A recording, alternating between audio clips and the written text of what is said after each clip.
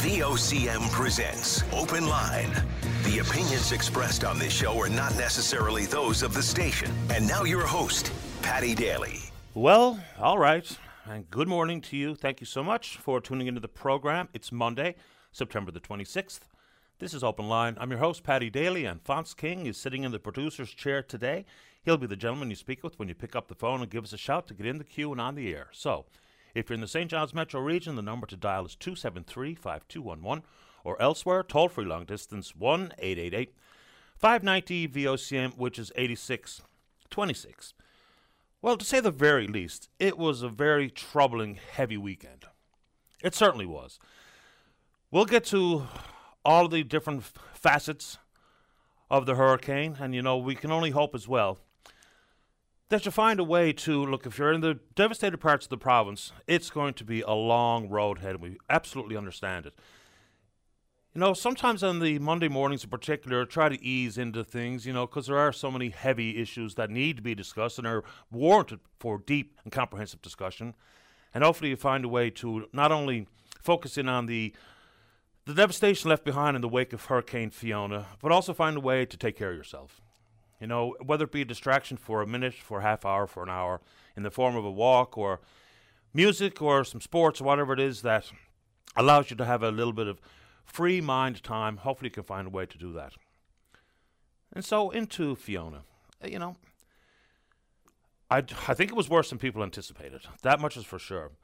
And if you're someone like me on the east coast of the island, the storm was nothing to us, but we all are with you as we watch the pictures of the catastrophic damages left behind in so many communities. And it's no need to focus in on one because the widespread damages have uprooted people's lives. And not to be hyperbolic, but some people's lives have changed forever. To see the images of the storm surge and however many homes and sheds and stages were swept into the raging sea was heartbreaking. It was terrifying. And we know that one woman has lost her life, a 73-year-old lady. Her home was washed into the ocean, and she was recovered yesterday afternoon, but she perished. And our condolences to not only her family and friends, but this will be one of those things where people in the larger community and in the region will feel it. Some of the damage you see left behind, whether it be in the stages in Burnt Islands, or the homes in Port aux Basques, or the washouts that were really widespread across the most impacted parts of the island, the cleanup will take a while. So, state of emergency, people are being evacuated. The federal government has approved requests for some support. There's some 100 troops coming from the Canadian Armed Forces, reservists, I'm led to believe, from 3 different platoons. They're on their way. So there's big questions being asked. And so for folks, sometimes you look at it and you see a home gone and the need to rebuild and to deal with those who have been away from their homes. Add to the fact that if we have some 30 homes that have been lost, which is extraordinary, it's devastating, there's also many more, maybe 5 or 6 times that, will prove to be inhabitable. You won't be able to move back into those homes. So what do we do? The outpouring of support is very real. Sometimes it takes some of these disasters for people to remind themselves what is important. So the province will, as it always does, come to people's aid. So there's been some large efforts made, for instance, at the Canadian Red Cross, and your donations to the Canadian Red Cross will be matched by the federal government. Some people are mocking that, so be it. The Salvation Army, of course. People have taken it upon themselves with some smaller personal initiatives. I heard one woman this morning establishing a Facebook group for things that have been lost, may be found on your property, whether it be toys or pictures, teddy bears, what have you, just in an effort to try to make those small steps to reunite you with things that are important. It's one of the things I did think about. Of course, on top of injuries and lives lost, and hundreds of thousands of people across Atlantic Canada without power, is some things just simply can't be replaced. The focus needs to be on the individuals. The focus needs to be on their communities. There will indeed be some politics played, and some people really do need to do some self-reflection and some soul-searching, while there was threads about the stories, the images, everything that's been lost, everything that's been destroyed.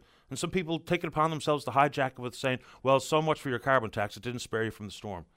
Let's find a way to dial back some of these things. And on the political front, There will be questions asked about political leadership, but it is required at these moments in time. And this is where people show their true colors. So we do know that we're at a point in politics that damned if you do, damned if you don't. So whether it be the Prime Minister cancelling a trip or making his way here, and or the Premier who was in Dublin and in Turkey and now making his way, I think he's already arrived back in the province, we can take those conversations on. But let's do ourselves, collectively, a favour by putting our focus exactly where it belongs, with those who have been impacted, those who are displaced, those who have lost everything. Because it's widespread. It's hard to wrap your mind around. I was horrified and terrified at some of the things that we saw taking place, certainly on the southwest coast of the island. Still some people without power. Still some parts of the community that you're asked not to go because it remains too dangerous. So we'll rally together. We'll do what we can here. So for individuals or municipal leaders anywhere in the province wants to talk about what they're doing in their community, provide information updates for your residents, things to be mindful of, wary of, what you should be doing or should not be doing, where you should not be going. We can just share the information as it comes in. When it comes to things like donations, what have you, it's unfortunate, but it's real that be careful with what you do, where you put your money. There's already some big initiatives that have been undertaken by some different groups here. So in St. John's, for instance, if you're interested in helping by donating, not money, in this case it's men's and women's and children's clothing, from footwear all the way to a hat, dry goods, you can drop them off at Freightway Transportation at 27 Duffy Place here in the city. Or there's another address at 1121 Kemont Road. It's a fisheries organization.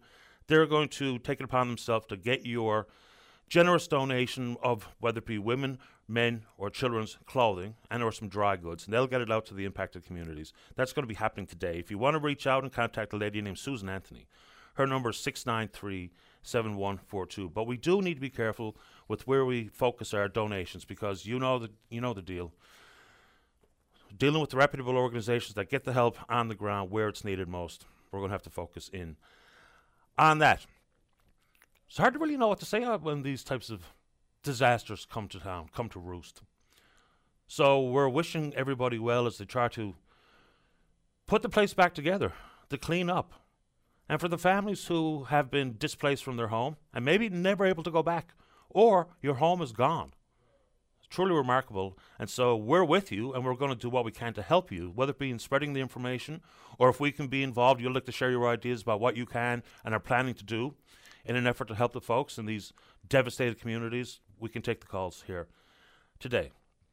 Then you look at how these issues, these storms, for instance, are forecasted and the conversations surrounding the forecast, whether or not people are willfully trying to stoke or fan the flames of fear, which is not the case, certainly on this program at this outlet. But then you talk about how the media covers the storms. And the different outlets do the very best they can. Some were outstanding over the weekend.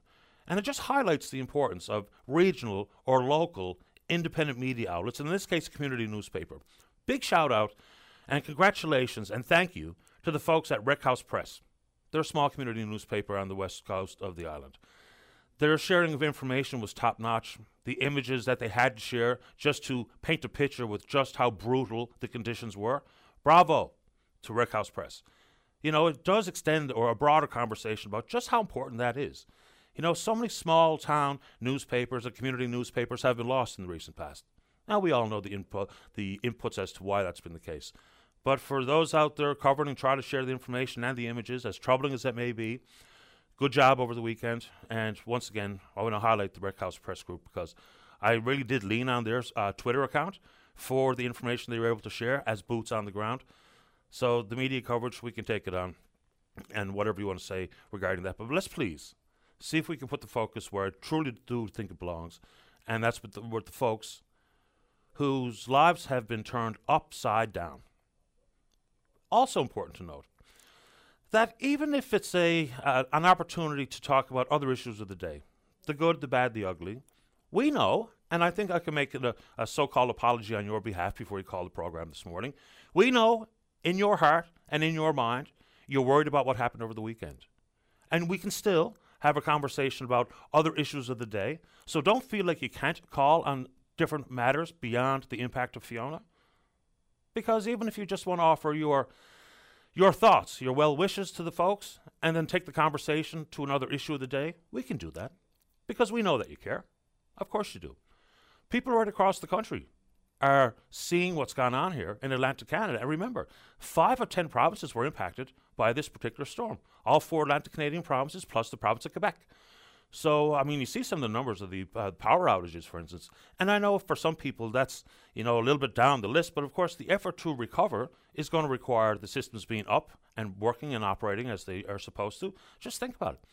When they talk about customers who are without power, and I see certain numbers, so there was, upwards of 300,000 or 400,000 customers in Atlantic Canada without power for some stretch of time, and many people still don't have power. A customer is a home. So, for instance, in my case, that would be 4 people. So the numbers are truly staggering. Just 1 second, I have a quick sip of coffee here. But I do want you to know that we can talk about issues as you see fit here today.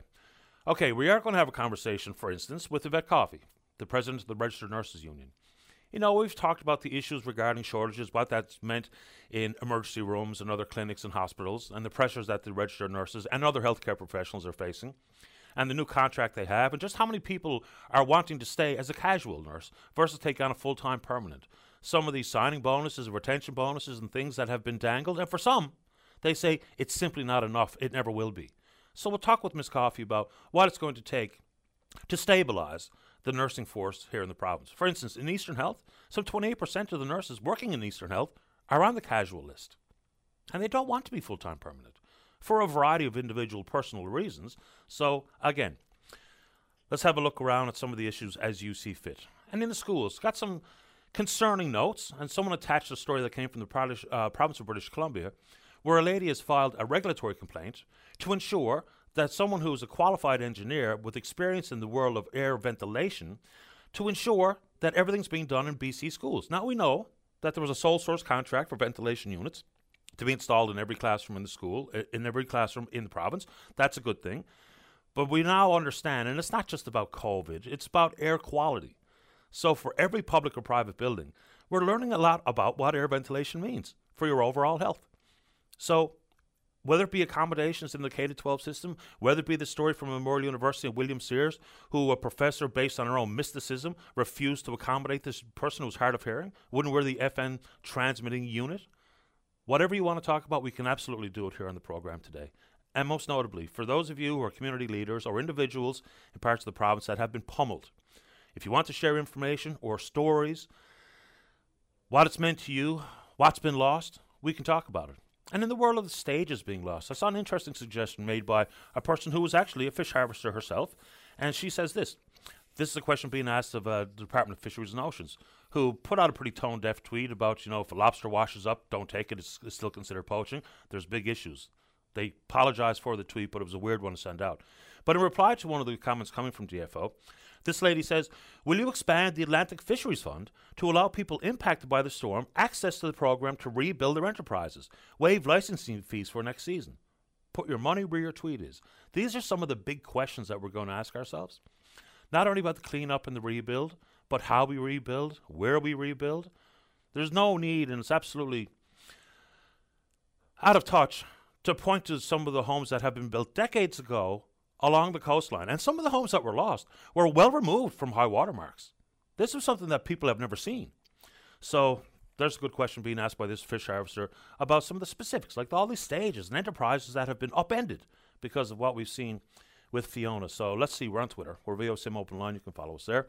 Our email address is openline@vocm.com. But when we come back, let's have a conversation about whatever you like. Knowing full well, I'll reiterate it one more time, we know that you're thinking about what's happened on the southwest coast in particular, or maybe with your family and friends in other parts of the country that were also hit by Fiona. And then we can tackle any other conversation as you desire. Let's take a break. Don't go away. Weekday mornings from 5:30 to 9. Jumpstart your day with Jerry Lynn Mackey and Ben Murphy. Newsmakers, traffic, weather, and more during your VOCM morning show. This is Open Line on VOCM. Welcome back to the program. Let's begin this morning on line number one and say good morning to the president of the Registered Nurses Union of Newfoundland and Labrador. That's Yvette Coffey. Good morning, Yvette. You're on the air. Good morning, Patty. Thanks for making time for the show. Pardon? I said thanks for making time for the program this morning. Oh, no problem. No worries. So sometimes we throw around designations like casual and permanent full-time without really knowing what the legitimate practical difference is between it. What sort of additional flexibility does a casual nurse have versus a permanent full-time? Well, before I answer that, I'd just like to say to the people of the province, our hearts and minds have been with you all this past weekend, those who are impacted by Fiona, and shout out to all first responders, healthcare workers, municipalities and that have stepped up to help out the people in this dire situation that we're facing. Absolutely. Hear, hear. So casual versus full-time. Yeah. So I've been a full-time worker for 32 years, which means I have a schedule, I have benefits, I have the public service pension plan.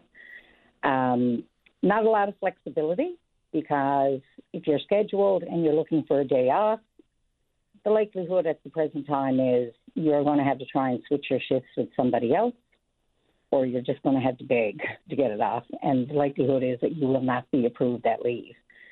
Casuals, on the other hand, have flexibility in that they can choose when they work. So if the health authority or the unit goes to them and says, there's this many shifts in this 6-week schedule that we need filled, can you fill any of them? You have the option as a casual to say yes or no and pick what shifts you want. So therefore, you're not stuck in the situation that our permanent and temporary staff are, in that you have flexibility over your schedule and work life, whereas permanent and temporary staff don't. And it's not like there's only a few casual nurses on staff. In Eastern Health, about 28%. In Central Health, about 28%. Western Health, about 25%. No numbers from Labrador, Grenfell. But here's what jumps off the page when I read these news stories, Yvette, is back in August when there was an announcement of new incentives to try to attract casual nurses to move into permanent full-time. Signing bonus, retention bonuses, all other issues with the mental health supports, exploring childcare supports outside of regular hours. And for some of these casual nurses, they say that's not enough, it never will be enough. What will it take? Well, there's nothing that we can say right now definitively that will change a casual's mind to take a permanent position. We knew going into the think tank and coming out of it with the initiatives that these were short-term measures to try and get us through the summer period and allow the nurses to have some time off this summer. Because as you know, we had members the past 2 years who never got a day of holidays and worked 2 years straight during the pandemic. So we knew these were out-of-the-box short-term measures. And as, everyone knows, the wheels of, in the department and with government and that are a lot slower than what we would like. And that's because, due diligence has to be done in that. But we got these incentives out the gate relatively quickly when you look at other initiatives coming out of government. Will they help? We do know that over 1,500 of our members signed up for the retention bonus as of Friday. So we only just got that out there, how they could apply in that. It took some time, to get the electronic forms and process and everything straightened out. We will be evaluating. So at the end of this, we will be evaluating, did it work? Did it help out for the summer to get people time off, which was our goal at the beginning of this? But we also know it's going to take some more out-of-the-box ideas and a longer-term strategy of health and human resources. How does the retention bonus work? What's involved? So each permanent or temporary registered nurse or nurse practitioner in the province can sign on for a year's return in service, which equates to 1,950 hours. And it is $3,000 sign-on bonus. So basically, what they're doing is saying, okay, if you agree to stay on for another year, we're going to pay you $3,000. And all of these initiatives were done to try and give our members hope, give the public hope that we're working on the healthcare system. We know the healthcare system is broken. And just trying to come up with some hope for our members to get them through these summer months and the next few months. We know that these measures are not enough.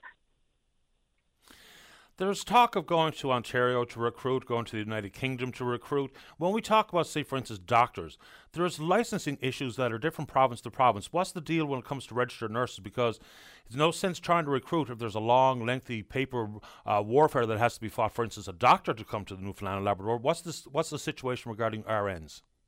Well, it's a similar situation. The College of Registered Nurses of Newfoundland and Labrador is their governing body. So they are the ones who look at the standards of practice and our licensing requirements.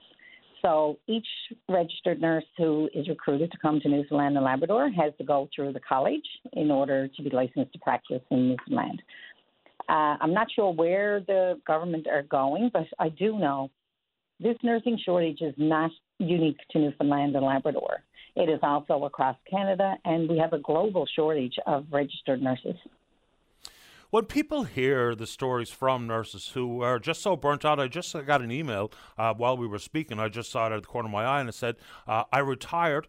I was eligible for my pension. I retired simply because I couldn't get a break. I've never been happier. When those types of stories are so prominent, even though we've expanded the number of seats at the nursing school, what have you, what's the worry that people are being talked out of even joining the forces as a registered nurse, given what we hear from nurses themselves?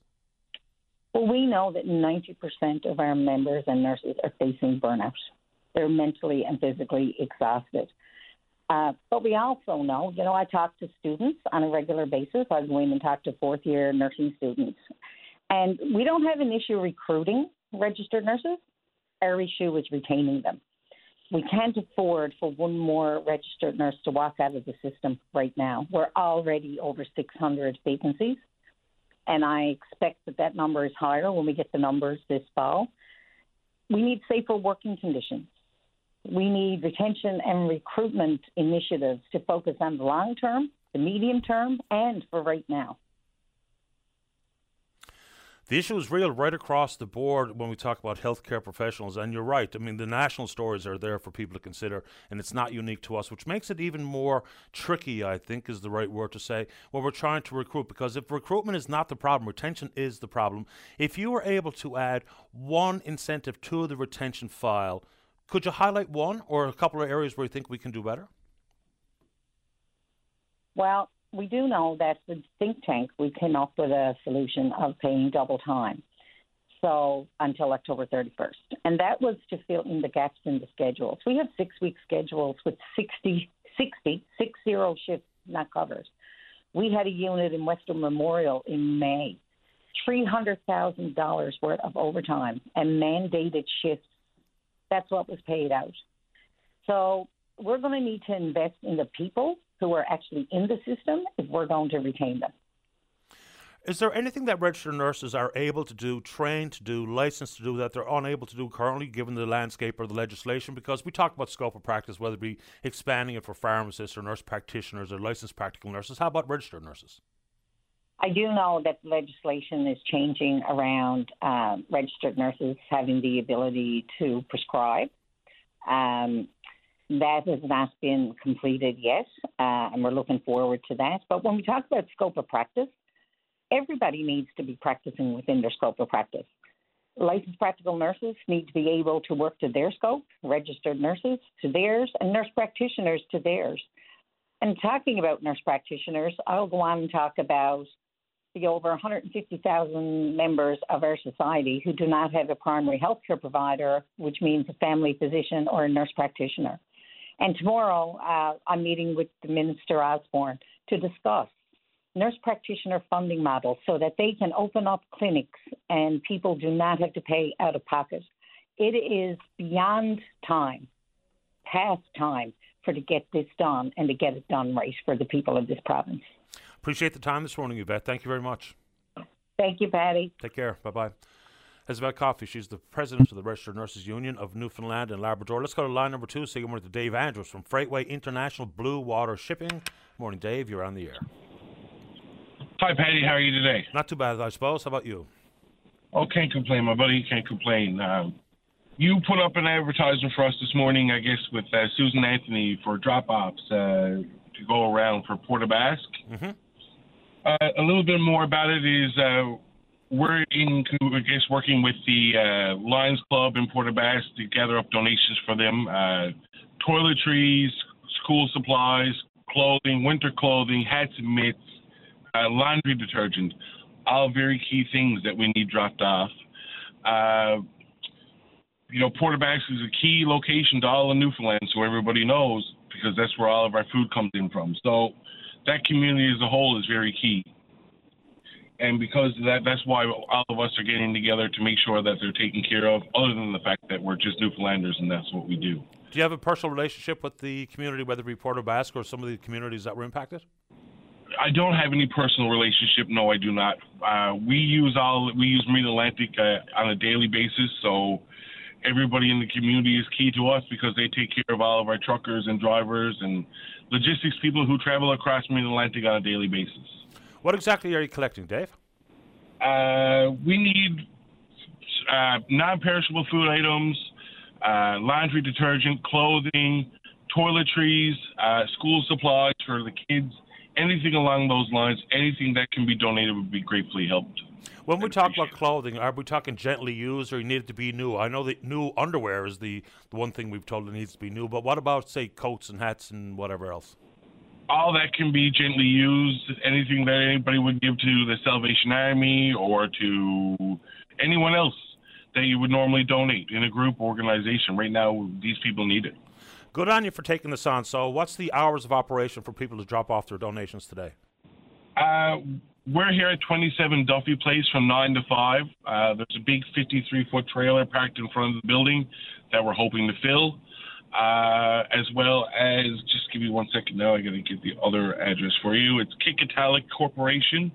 They are up on Kemount Road, and their address is just 1121, yep. 1121 Kemount Road. So we have people at both places. Kikatalik is from 9 to 4. Freightway Blue Water is 9 to 5. We also have Susan there who is out collecting as well, and we also have staff going out to pick up as well. So if anybody has any issues or needs help to pick it up, don't hesitate to give Susan a call or myself, Dave, 709-690-4920. Good on you for doing it this morning, Dave. Really appreciate the effort and your time. Thank you. Thanks, Patty. You have a good day. You too. Take care. Bye-bye.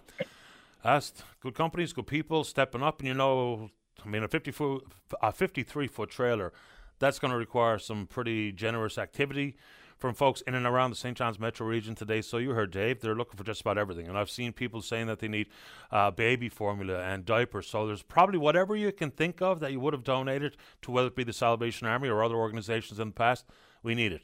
I think bottled water was one, baby formula, if I already mentioned that. So there's going to be some activity. So I'll probably see you if you're around there around 1 o'clock. I'm going to try to make my way over to 27 Duffy Place. And if you're around Port aux Basques, and of course there's parts of the community where you're told not to go, but the donations were being dropped off at the high school, but now they want you to drop them off at the Lions Club. So that's just some personal information there in the town of Port aux Basques. No longer going to the high school with your donation. Please go to the Lions Club. Let's go ahead and take a break. When we come back, we're speaking with you. Don't go away. Join Brian Medore weekdays at noon for a comprehensive update on news from every corner on all levels, newsmakers, weather, and more. Join us on your VOCM at noon.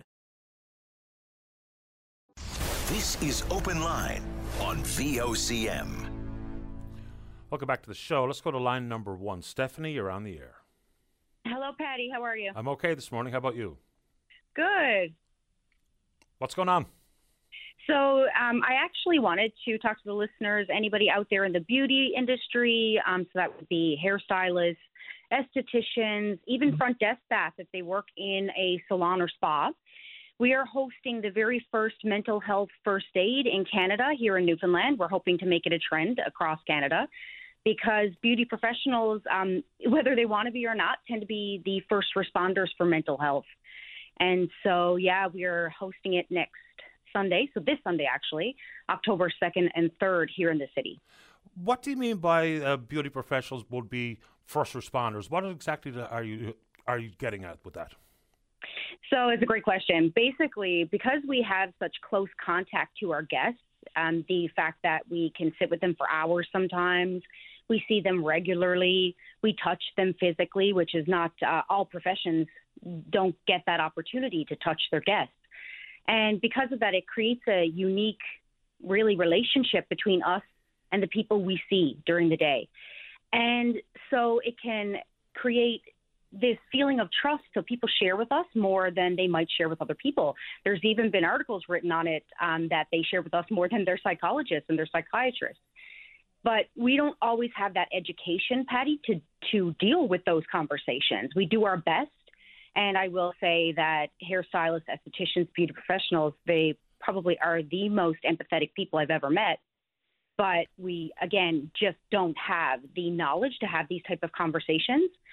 And so that's what this course will bring to them. So have you or someone else in the group been trained as a facilitator to offer this type of course?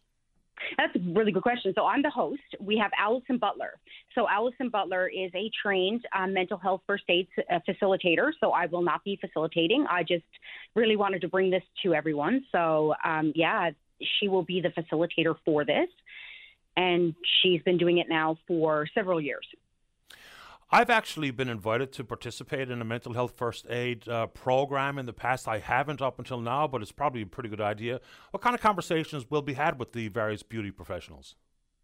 So this one, what's really cool is that because it's going to be all beauty professionals and it's so industry specific, everything will be geared around what we face behind the chair. So what are the exact scenarios that happen for us, whether it be hairstylists, estheticians, front desk staff, the unique experiences that we've had.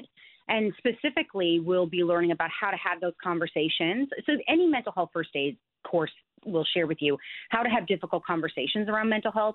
So whether you have someone who is maybe just having a decline in their mental health or right to having a critical situation, what are the skills you need in order to have the conversation with them so you have confidence in saying it and you can support them in what they're going through? Do beauty professionals, as a rule, face these types of issues on the job? Because I had never really given it any thought, so I'm glad you called on it this morning. So is it they feel the need to have these personal conversations when they're with their client, or what is it that drives some of the mental health concerns that you're trying to address? Oh, Patty, this is such a great question, because it is something that the first time, so I got my mental health first aid certification in 2019. And not even a week later, we had a crisis situation at our salon. I'm not going to get into the details because they really don't matter, but this is something that does happen. And what it is, again, it's just a physical touch. I can't see just a physical touch. There's so much to it. So Psychology Today, their article actually said it had to do with the fact that it's non-confrontational. So when you sit down with a therapist, they sit in front of you. Sometimes they have a notebook, right? And you have this barrier sometimes between you and a therapist or mental health professional, knowing that they're there to, quote unquote, diagnose. Whereas when you're sitting down with a beauty professional, there's not that same level of formality. And so you also a lot of times are talking through a mirror. So that also creates this openness. So it's not a direct staring at you. And then on top of that, added physical touch, which a lot of us take for granted or did before the pandemic. But now we know just how much we all need that connection. And so now more than ever, Patty, it's actually needed because of the decline in mental health, specifically even in this province. Do beauty professionals feel the need to start or instigate conversations, or is it, up to the individual whether or not they just want to bounce off whatever their client is like? Because I'm a chatterbox. I have no problem having a conversation with my stylist. So do beauty professionals feel the need to be the one starting conversations? That's a very individual thing.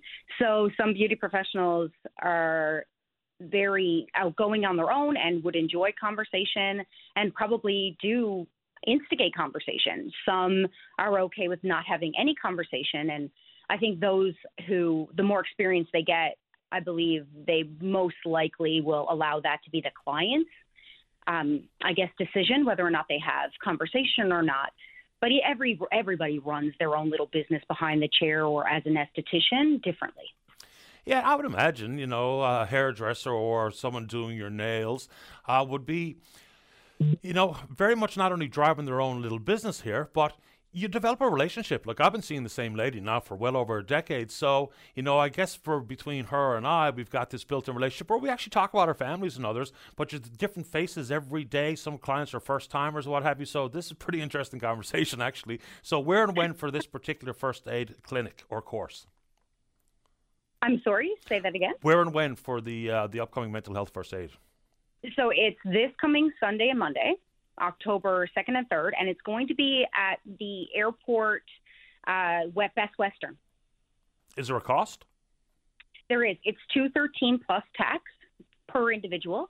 Our recommendation is that, well, listen, Patty, here's the thing. This is not a first time. We really want to hold this over and over because the goal is to have one person per salon for every salon and spa in the city.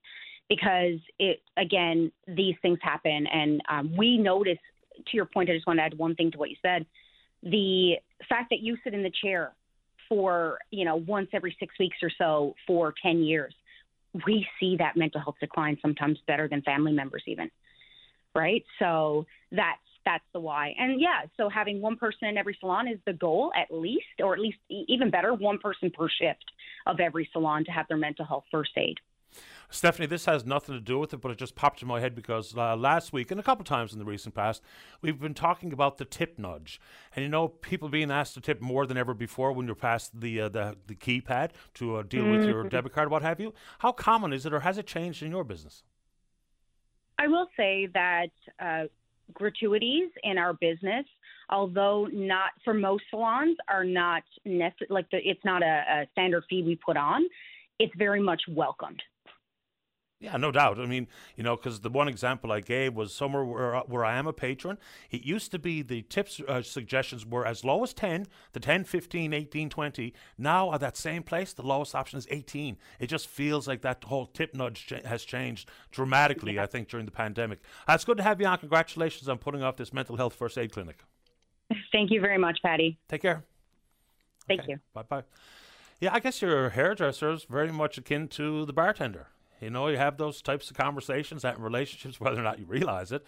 I think that's probably the case. Anyway, there you go. I could use a haircut, to be honest. All right, let's check in on the Twitter. We're VOCM Open Line. You know what to do. Our email address is openline@vocm.com. My favorite is when you join us live on the air. So when we take this break, you pick up the phone. Don't go away.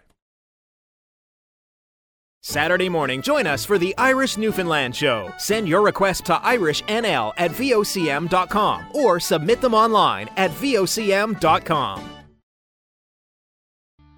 This is Open Line on VOCM. Welcome back to the show. Let's go to line number 2. Say good morning to the Liberal Member of Parliament for St. John South Mount Pearl. He's the Minister of Labour, Seamus O'Regan. Minister O'Regan, you're on the air. Good morning, Patty. How are you? I'm doing okay this morning. Thank you, sir. How about you? Not bad. Heading out to the West Coast in a couple of hours just to see for myself the extent of the damage, and I think to take a look at Port aux Basques, but also to look at other communities like Burgeo and Lamia that have not been getting, I think, the same amount of media attention. Just we haven't had cameras in those areas, although Terry Roberts has been getting some just shattering pictures out of some of those communities this morning. Yeah, I see he was in Burnt Islands. And sometimes, we see the big impacts, and, the stories of a life lost and homes being destroyed, swept into the sea is so much broader than that. And, we can't dismiss it. For instance, I see Terry Roberts reporting about, fishing stages, which begs the question about the role DFO plays here to maybe waive fees so they can rebuild their enterprises. There's just so many moving parts to this. It's almost hard for me this morning to know where to begin or where to focus. Yeah, yesterday we had a meeting of the Incident Response Group, which is the group of cabinet ministers that we set up for incidents like this. The Prime Minister was there. It was a fairly extensive meeting. Prime Minister Bill Blair, who's the Minister of Emergency Preparedness, Anita Anand, Minister of Defence, myself, and other ministers from around the Maritimes and Newfoundland and Labrador, just to sort through the beginnings of what we got to tackle. Small craft harbors came up. As something, because we could see that the damage had been done there. And to your point, what can we do to alleviate some of the the burden that we know is on fishermen in those communities as well. So, yeah, you're right. You got to tackle a whole bunch of things, but we're in the process of doing that, which is good.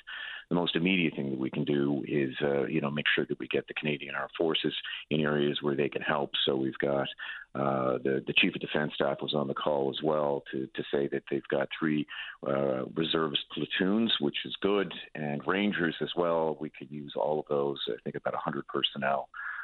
We have the good fortune of having 2 vessels in St. John's as well, HMCS Goose Bay and a new boat, HMCS Margaret Brooke, which is one of our new Arctic Patrol vessels. And coincidentally, I took a kind of a quiet, discreet trip on it on Saturday because my brother was in town, Danny O'Regan, and Danny, my brother, was a lieutenant commander in the Navy. He was going to be doing some work with them, but they, I think, now are going to be seconded to do some community checkups in Francois, Grey River, Ramia, and La Poile. But I tell you, I got a firsthand look at this boat, and its sick bay alone is just incredible. The facilities that they have, because it was designed to be able to hit northern communities that wouldn't have many medical facilities, in cases of emergency. So it's actually it's well equipped to handle some communities right now who may be stranded and may be in need of assistance. But I would add this: I think Western Health and others, the infrastructure and the government services that we rely upon, they are functioning, they are working. I'm in constant contact with provincial ministers, and things are up and going. People are moving. People are getting the help that they need. So, and we're working hand in glove together. I'm heading out there, as I said, in a few hours. Goody Hutchings is already on the ground. I was just talking to her then. She's with the mayor of Port aux Basques. So everybody's working together, and we'll get through it. I think that's the important thing. I think everybody is well equipped to handle it, but the extent of the damage is something that I think it's really important to get out there and see for yourself if you're going to be making important decisions on who gets that assistance and the extent of that assistance. What type of assistance do the 100 troops bring? So, when we had them here for Snowmageddon, for instance, they were a big part of the shovel brigade and checking in on seniors who may have been cut off from the rest of their neighbourhood or community. So are we simply it's not simply, are they part of the cleanup crew? Are there going to be army engineers? Because there's a lot of assessment that has to be done to deem whether or not one house, one building is safe to return to. So what type of supports are the troops bringing? Yeah, that's the assessment I think that's being conducted today, and I think it was well underway yesterday as well. I'll have a better idea of that when I get out there. I think the good news is, and this was a concern of mine initially too, was just a larger issue for the province in terms of our supply chains and food security was road access to the Marine Atlantic Terminal. Would trucks be able to get on and get off? And for those people who don't know, but I think many do, Marine Atlantic services are up and running and have been now for a bit. So that it would have been easy, Patty, to see a road wash out there or something. You can imagine now what that would have cost. That certainly would have been a priority for the reservists or for once they got out there. So we'll have a better idea, I would say, over the course of the day. And happy for Goody or I to give you a check-in tomorrow. What else is involved with the federal support? Because we know Minister Hogan requested it formally. It's been approved by Minister Blair, and the troops are coming. What other federal, in this case, financial supports are going to be available to communities that have been hit? Well, we'll see. We've been through this before. I mean, whether it was Snowmageddon or whether it was, go right back actually to Igor, and to others. We'll have a better idea, I think, in the next couple of days. It would appear that a lot of the damage appears to be to private property. And then I think some of the public damage, in other communities, like I said, like in Ramia, like in Burgeo and other places, those are, we're still assessing. I know that there is an issue, I believe, with water supply in Ramia. And if people aren't able to get water, then that is an immediate problem, making sure that they do have access to clean water. And then we got to make sure that, we are able to repair that. Can we repair it? Can it get repaired before winter? These are things that, people with more experience than me are going to be assessing in the next couple of days. And we're going to need all the help we can get. And I know there's 5 of the 10 provinces have been impacted by Fiona, so it's going to be widespread need. And if you don't mind, I tried to mention off the top of the program today, of course, everybody listening, everybody that potentially will call the program today, will be thinking about the folks, whether it be in Burnt Islands or Ramey or Lapoille or Channel Port of Basque. But also there's so many other issues that we need to keep on the front burner as well because they're important. So let's go to your portfolio. Record high job vacancies in the country. So the basic question is, where did all the workers go? Believe it or not, a lot of it's what I would call, simple demographics. We've known for a long, long, long time that baby boomers were eventually going to leave the workforce. And a lot of them made the decision to go into early retirement during COVID. They just kind of went, shag it, I've had enough, and that's it. And a lot did it. And that had an effect. We would have felt it regardless. I think, we're just at that point in time when you do have baby boomers who are retiring from the workforce. The other demographic reality that we're dealing with is, and we've known this for a long time, is that people started having fewer youngsters. And it's really young people, those youngsters that we were talking about, 20-odd years ago, saying, boy, geez, people aren't having the same number of youngsters. They're all in their late teens, early 20s. And those are the ages of workers that you look for retail, for hospitality, for tourism. And so you don't see them because there aren't as many of them. And those things really came to a head at the exact same time as COVID, and spurred, as I said, more baby boomers to decide to just step out of the workforce. So that all happened, and we are feeling it, and we are in this strange situation where we have one of the highest employment rates and lowest unemployment rates coming out of a pandemic. That is not something that I expected, but here we are, and while in some ways it's good news, in other ways it is a significant challenge. Let me see if I can craft this question the way I intended. So, the inflation numbers, cost of living, affordability issues have been very, very real, but wage hikes aren't keeping up with either of them. I know the federal government cannot get in the business of legislating that private sector companies increase their wage offerings, commensurate with, say, for instance, inflation.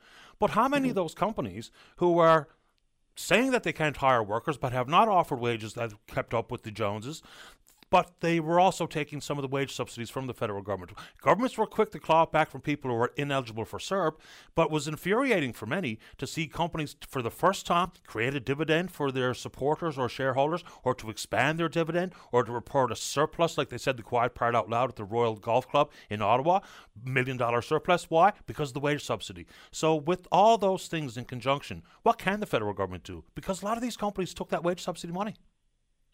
Yeah, I'll be honest with you. I, as you know, during COVID, fought quite hard, particularly for our offshore, not just our offshore, I would say, but also for the oil industry in Alberta and in Saskatchewan. Particularly thinking of workers out there. We put in an orphan and well program. We put in supports for the offshore here because we needed to keep workers in place because we need workers in one of our most vital industries, which is in energy, which is in oil and gas. And also, we need to make sure that there's significant investments in those industries to lower emissions and build up renewables. I mean, you can't ignore the industry, which is what I always tell people. You can't just say, oh, well, we're just going to build solar panels. No. You got to tackle this. But I got to say, it is quite aggravating when I had been told by many of the heads of these companies that there will be significant investments made in lowering emissions. And what I'm seeing is a lot of executive compensation and stock buybacks. I didn't fight hard for the industry to see that. I wanted investments in workers. That was the point, to retain workers, to retain the people that we would need to lower those emissions. I keep saying nobody else knows where to tighten the screws to make sure the methane doesn't leak. So, I share the frustration. I will say this. We had a series of labor disruptions coming down the pipe that I was, negotiations that I knew were going to happen and that would all affect our supply chain, that I was very concerned about. We came to a head with it with CP Rail in the spring, but then it was followed quickly by CN Rail, Via Rail, WestJet, Purolator, Loomis, all basically in the business of getting people and goods around this country. And we were able to reach agreements with all of those companies and unions. I'm very grateful for that. Some of it is because we have an absolute crackerjack team in the Labor Department federally who are able to bring people to the table and keep people at the table, and that is a very difficult job. But it's also because a number of these, I think the union leadership realized that, there's enough going on in the world, people's nerves are raw, and ultimately workers wanted a decent settlement. But also a number of these companies realized, I'm in the middle of a labor shortage. We're in the middle of a labor shortage. We got to make sure that we, retain the workers that we have. And so a number of these unions, they did settle at the table on significant wage increases for their membership. So it's happening bit by bit. People are negotiating these solutions. I'm telling you, like I said, we had about 6 or 7 areas this summer that I was gravely concerned about, especially after we had a near miss with CP Rail. But I'm happy to say that everybody kind of came to their senses and arrived at good deals that all parties seem to be happy with. And that's because they are all waking up to the reality that we live now in a country where there are more jobs than people. Lots of talk about what is a tax, CPP contributions, EI contributions, but also there's been a lot of discussion about what's the age of eligibility for your pension. There was talk of moving from 65 to 67. What is the actual plan? Because it's pretty confusing when you try to find out the specific details. On OAS or on CPP? Yeah, on old age security. Yeah, there was an effort made by the Harper government to move it to 67. We made sure that it stayed at 65. I don't think there's ever been any wavering on that on our part. We keep, that's something that we stood by and we made sure it would happen. So I don't think there should be any confusion about that. I know, and this has been a lot of to and fro in the House on CPP and on EI. It really is important that, those are not tax hikes. Those are dedicated funds that go back to people to make sure that they are, it's there for them when they need it.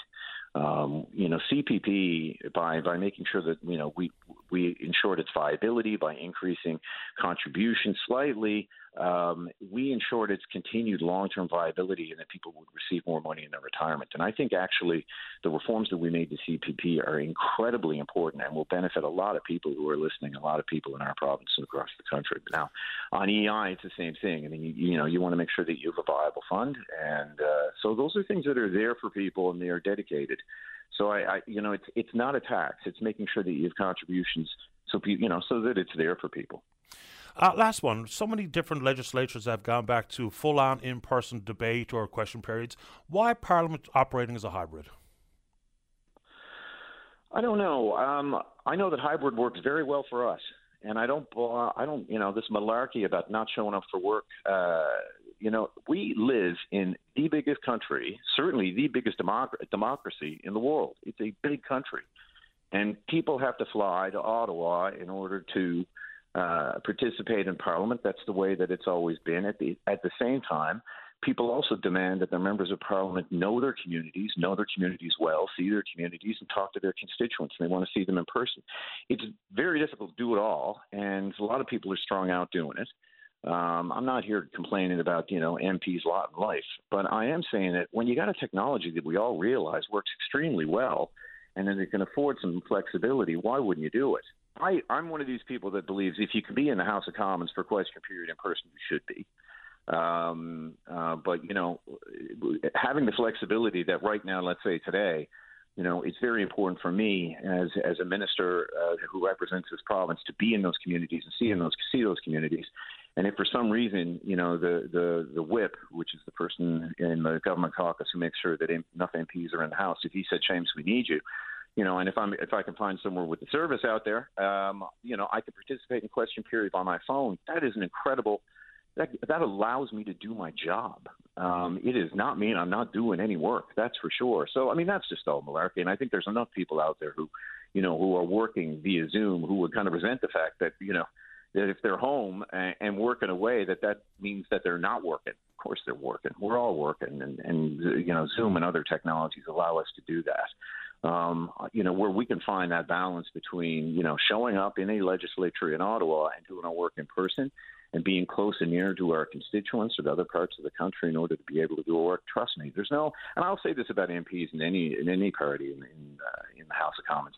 It is a collection of very hardworking people in my mind. There with the best of intentions for the most part. And nobody's abusing that system. So, sometimes when the Conservative leadership goes on about they're not showing up for work, I can tell you there's more than a handful of Conservative MPs who said to me, geez, boys, you're going to stick with the hybrid, aren't you? Oh, my gosh.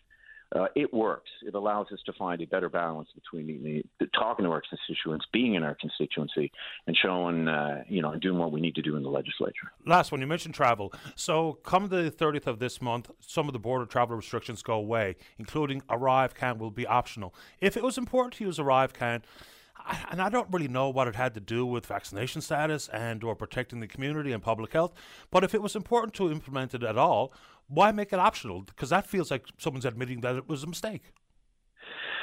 Yeah, look, I would say, Patty, on ArriveCan and a lot of these other programs, we were doing the best as we went along to make sure that we were assuring people and assuring Canadians, assuring people from, outside the country who were worried about coming into the country. We wanted to make sure everybody understood that we were doing everything we could to keep people safe, to keep the country safe.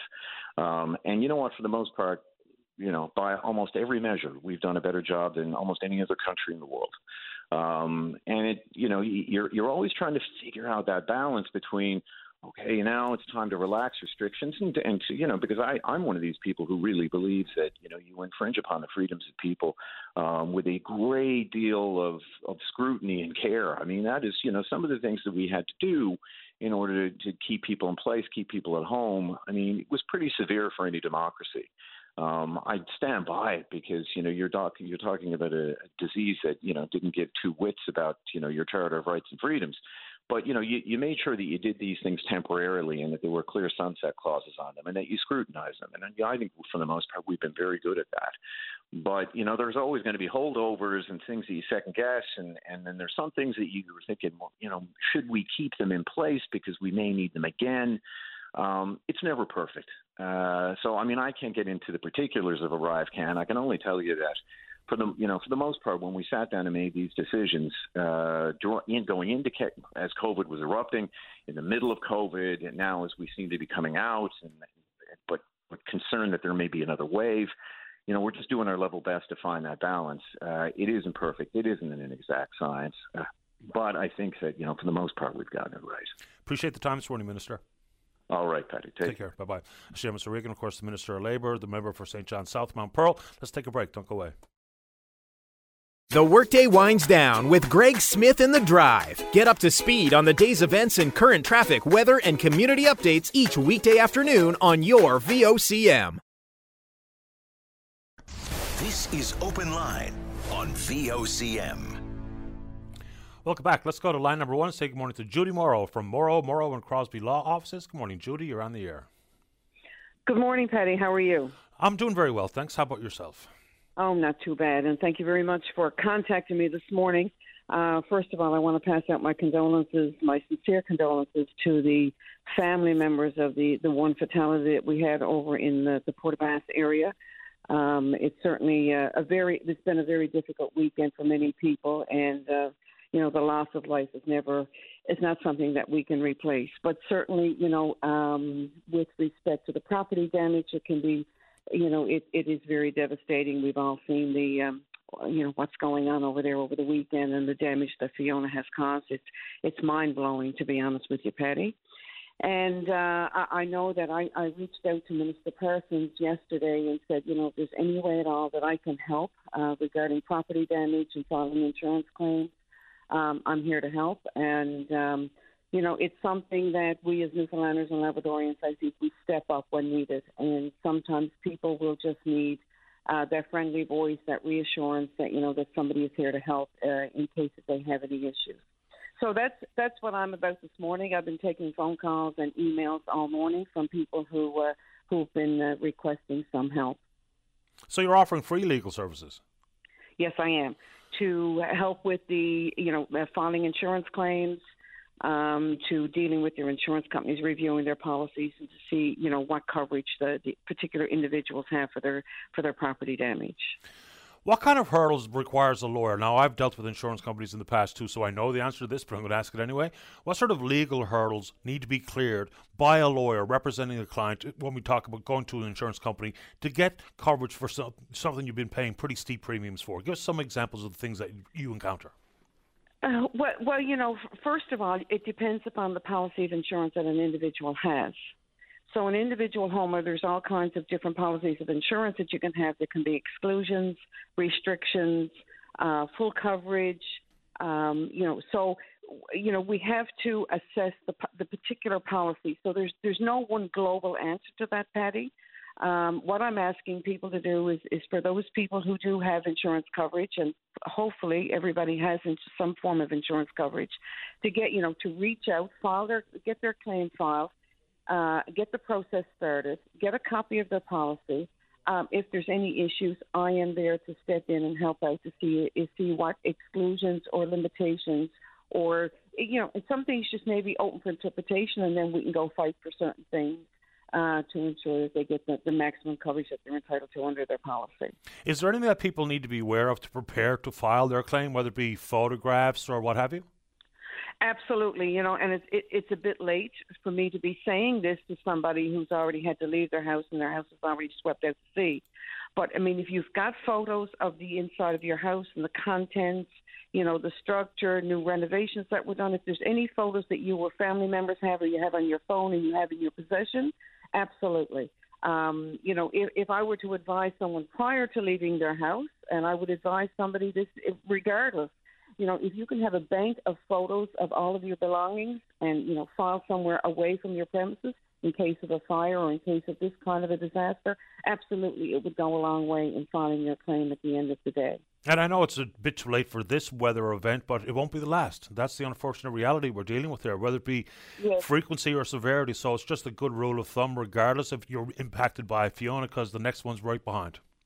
Yeah, absolutely. Or a fire. Any of us can be the victims of a house fire or a home invasion or damage or vandalism.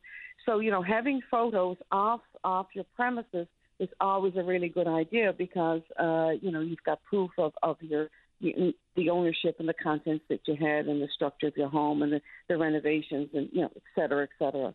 But there's. For some people, there may not be a lot that we can do. And there's some people, the insurance companies, they may have full coverage and they may just step up to the plate. I was talking with one lady this morning. The adjuster is already on the way.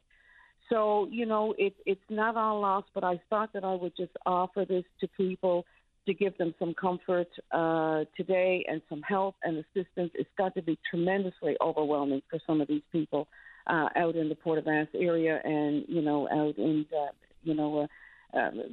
the surrounding communities. When I watched this over the weekend on the news, it's just heartbreaking. And thank God, as I say, my condolences to the family who lost a loved one through all of this. And we had to thank God that we didn't have more fatalities because it could have been a lot worse. And whatever I can do to help, I'm there to help. I couldn't have been further away geographically, but the sights, the images, the videos were terrifying. They really were. So I think you're doing a good service here, Judy, offering up your legal expertise here, because for some people it might not be a big legal battle ahead, but it's daunting. It's intimidating to deal with insurance companies sometimes. Maybe they've never had to do anything like this before, so just being walked through the various steps is going to be very helpful. How would you like people to reach out? Via the phone or email? What would you like to do? I have an email. My office email is Judy Morrow at nf.aibn.com, and I have a toll-free number at 1-888-786-9207, and I am there to help in any way that I can. And as I say, as you just pointed out, there may not be any big legal battle, flowing from any of this, but just the comfort and the guidance to help them through the process. And if this is some small way that I can help, that's what I want to do. Judy, if you could give me the email and phone number one more time, a little slower, so I can jot it down, because inevitably someone's going to ask me for it. Okay, it's Judy Morrow, JUDYMORROW, at NF for Newfound, .AIBN, Apple Ingrid Betty Nancy, .com. .com. And the phone number one more time, please. 1-888-786-9207. 786-9207. 9207. Thanks very much for this, Judy. You're kindly welcome. Take good care. Thanks for reaching out. Pleasure. Bye-bye. Bye-bye. That's going to be really helpful because, sometimes, and not everyone's got that bit of support around them to help walk them through filing an insurance claim, and some of these claims can be massive. And as I mentioned, the number of sheds and stages and houses that were completely washed away, destroyed, add to the fact just how many other structures are going to be possibly never lived in again, will be uninhabitable. There's going to be a lot of wrangling that goes on here. So whether it be the aftermath of Fiona, the required supports and cleanup and leadership from different levels of government, or any topic of your choosing, we welcome that call right after this break. Don't go away. Join us for On Target, 1 hour in which Linda Swain examines topics that mean the most to you. On Target, weekday afternoons at 1 on your VOCM. This is Open Line on VOCM. Welcome back to the show. Okay, so there's a little bit of confusion out there about some of the numbers and addresses that we've been talking about this morning. So let's see if we can get this straight. So Freightway Transportation, they're located at 27 Duffy Place. Not at Pippi Place, around Duffy Place, number 27. There's a big 53-foot trailer parked right outside. And also the number to call if you want to speak with Dave Andrews, who called the program a little bit earlier. His number is 690-4920. So Dave's number is 690-4920, and they're, of course, located at 27 Duffy Place. Then the other outlet is, I can't pronounce the first name, but it's a fisheries business, and they're located at 1121 Kenmount Road.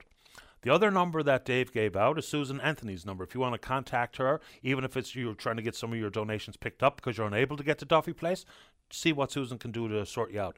And her number is 693-7142. So I know there's a lot of info kicking around, business locations and addresses and numbers and email addresses. But then, of course, inevitably, people were going to reach out and ask for more information to connect with Judy Morrow. That's a pretty generous offer to help folks in the impacted regions, and there's so many communities. Why we didn't focus in on just, for instance, Port aux Basques, because we know just how many communities were impacted by Fiona. So Miss Morrow is at Morrow and Crosby Law Offices, and it's probably easy enough just to give her a call. They do have a toll-free number at 1-888-786-9207. I also have her email address here for folks who are so inclined to use that particular mode of communication, and it's an easy one, easy enough. It's Judy Morrow at nf.aibn.com. So I have it on hand if you want to zip me over an email or what have you. I'll try to provide the information as we have it coming in. And in conversation with Seamus O'Regan, of course, the Minister of Labour, and this is about some of the issues, whether it be wage hikes not keeping up with inflation or the consumer price index, and what that means to leading to record high job vacancies. We've arrived at a bit of a perfect storm here. But one of the questions I asked them, and someone's looking for clarification, was just how many companies availed of the Canada Emergency Wage Subsidy, and as opposed to that money flowing to their employees to keep as many people as they possibly could on staff and fully paid, was used for other reasons. Some companies, for the first time in their history, created a stock dividend. Some expanded their dividends. Some used it for stock buybacks, exactly what it was not intended for. Now, very much like the CERB, there was not maybe the required oversight and monitoring, and a lot of people applied for CERB and were technically ineligible, and they've been forced to be paying the money back. Okay. But not really the same approach taken in these businesses. And that's where I think we've got ourselves a little bit fooled up here. It's a bit convoluted in my mind. So the small guy having to pay back this money, whether it be they were on social assistance or were self-employed or what have you, and the different provinces had taken different tax to get money back, but no such inclination for the business. Support for businesses, of course, crucial, whether it be for expansion and enhanced tax base and investment in their climate change policies and whatever. Okay. But far too often, money that goes directly to corporations ends up used for exactly that, buying back stock and what have you. The whole concept of if they get additional government supports or tax breaks or subsidies or what have you, that it would be so-called trickle down to their employees. Sometimes it does. Absolutely right. There's some companies that's exactly how they use the money. But for others, unfortunately, no, it hasn't been the case. Whether it ends up in executive bonuses or what have you, it's just not what it's intended for. So the big question will be, what is government willing to do about it? And by the sounds of it, not much. Not much. It was easy enough to, whether it be claw back someone's social insurance check or other modes of reclaiming the money through Canada Revenue Agency, one thing, and easy enough to deal with the individual, not so much with the big companies. And there was an awful lot of money, like made this one of the specifics in that question to the minister, is the Royal Ottawa Golf Club. It's an easy one to pick on because, the home of the muckety muck is, I think, an important focus.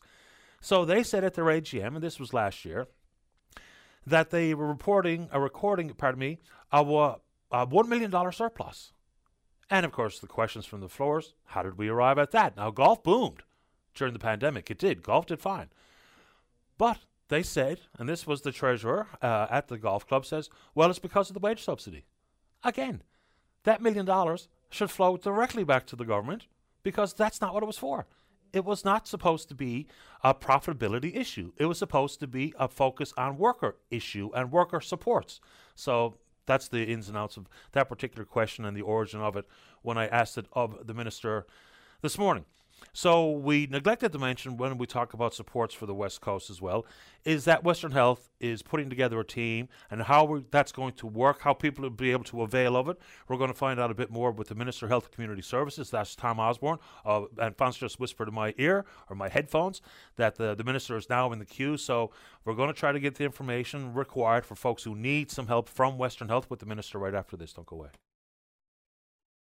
Saturday morning, join us for the Irish Newfoundland Show. Send your request to irishnl@vocm.com or submit them online at vocm.com. This is Open Line on VOCM. Welcome back to the show. Let's go to line number 2. Say good morning to the Liberal member for Waterford Valley. He's the Minister of Health and Community Services, Tom Osborne. Minister Osborne, you're on the air. Thanks, Paddy, and thanks for the opportunity. Wanted to provide some information. So I've got a number of telephone numbers. We'll give some folks an opportunity to grab a pen or paper to access services on the West Coast in response to Fiona. But first of all, while folks are grabbing the pen and paper, want to extend my thanks and gratitude to everybody involved in the response, particularly Western Health, for the incredible work that they've done over the weekend during this difficult time, as well Justice and Public Safety, Transportation and Infrastructure. There was a huge response to the needs on the West Coast. Also want to provide the information that all scheduled appointments provided by Western Health on the South Coast will proceed this week if you're able to make those. If you're not able to make those, you can reschedule. So I'll start with some of those numbers. If you have questions or concerns about your appointment, you can call the Western Health Fiona response line, and that is 1-833-920-0096, and that's available from 8 a.m. to 8 p.m. And so for clarity, that was questions about your appointment, whether it's going ahead or you need to reschedule? That's the line, yep. Okay. So you can contact that line if you have an appointment. As well, the Western Health has a team on the ground to meet the needs of residents, particularly mental health supports and access to other health services such as medication, home support, or special equipment if you've been impacted. So that number, again, is the same as the number I just gave. I'll repeat that, 1-833-920-0096. Also, it is normal, Paddy. There's a number of mental health and wellness contact information that I'll provide because it is normal for residents to experience anxiety, emotional and physical responses following such a traumatic event. So anybody who is requiring support, we do encourage them to reach out to any of the available mental health supports.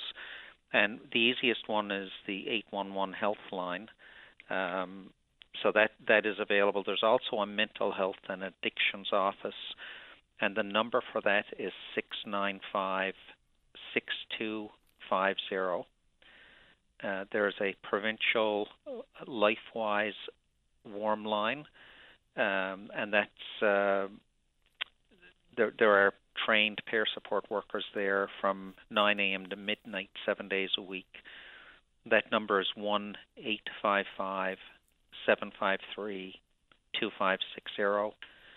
We have Bridge the Gap, which is quite simply nl.bridgethegap.ca.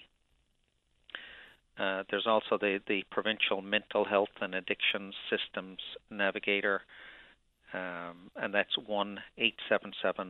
1-877-999-7589. Wellness Together Canada is a federal site that's available, and that's 1-866-585-0445, or the crisis text line, and it's quite simply text wellness to 741-741. So any of these contacts are available to anybody requesting or needing support, whether it's medication, equipment to help with their health needs, or mental health or addictions supports. Is Bridge the Gap, if I remember correctly, is there 2 P's in GAP? There is, yes. Okay. Yeah, and thanks for bringing that up. Absolutely. So it's nl.bridgethegap.ca. You never know how widespread the needs will be, your physical and or mental health, because the anguish, I would imagine, in the communities that were impacted is obvious and is measurable and it's very, very real. But I would suggest, that Minister Osborne, that maybe some of these additional supports, and I know there's crisis lines, the Wellness Together is really quite helpful, and they're there 24/7. I was sitting as far away from Port aux Basques as anyone could be here in this province, living in the east end of St. John's, and I found the images absolutely terrifying. So I guess the focus is going to need to be right around the province. Of course, Western Health on the ground in that Regional Health Authority, that's an important piece of offering too. So, folks, if you feel like you need some additional help, or you find yourself in crisis, or you're just trying to navigate what you witnessed over the weekend, don't hesitate. Don't try to self-manage it if you don't think you're capable. Get whatever supports are out there. Take advantage of them. We talked last week about 811 and ramping up service and adding additional staff so that it was an opportunity for people to actually speak with someone and get a call back in a timely fashion. Are we making any headway? We are going to be adding additional nurse practitioners and, having 811 staff up so that the response times are faster. We found that, the demand for 811 has been increasing, and that is a number of factors, Patty. Folks becoming more aware of the service, becoming more comfortable on relying on the service, and some individuals who are left without a primary care provider are utilizing 811. So based on the demand, we will be ensuring that the resources are within 811 to be able to respond. Spoke with the Vet Coffee earlier on the program this morning, and we talked about the offer. So, retention bonus, $3,000 signing bonus for casual nurses to take up a full-time permanent position, bursaries for students, mental health supports, talk about childcare support, and so many nurses. Since I talked about this story last week, and after we spoke with Ms. Coffey, said it's simply not enough. They point the finger at the workplace. They point the finger at the management. So it's one thing for financial incentives, and that always will be part of the conversation. But if the burnout has a lot to do with how they're managed, what's next steps on behalf of the minister? No, you're absolutely correct, Paddy. And this is, the retention incentives that were put in place are part of the picture, but only part of the picture. We do have to look at, workplace issues. And, I am focused on looking at those and trying to correct those. One of the things that we are focused on, and, we will be, we've been in discussion with the RNU, the College of Registered Nurses and other stakeholders on recruitment initiatives that, we are working on. And, we look to all of our stakeholders as partners in that.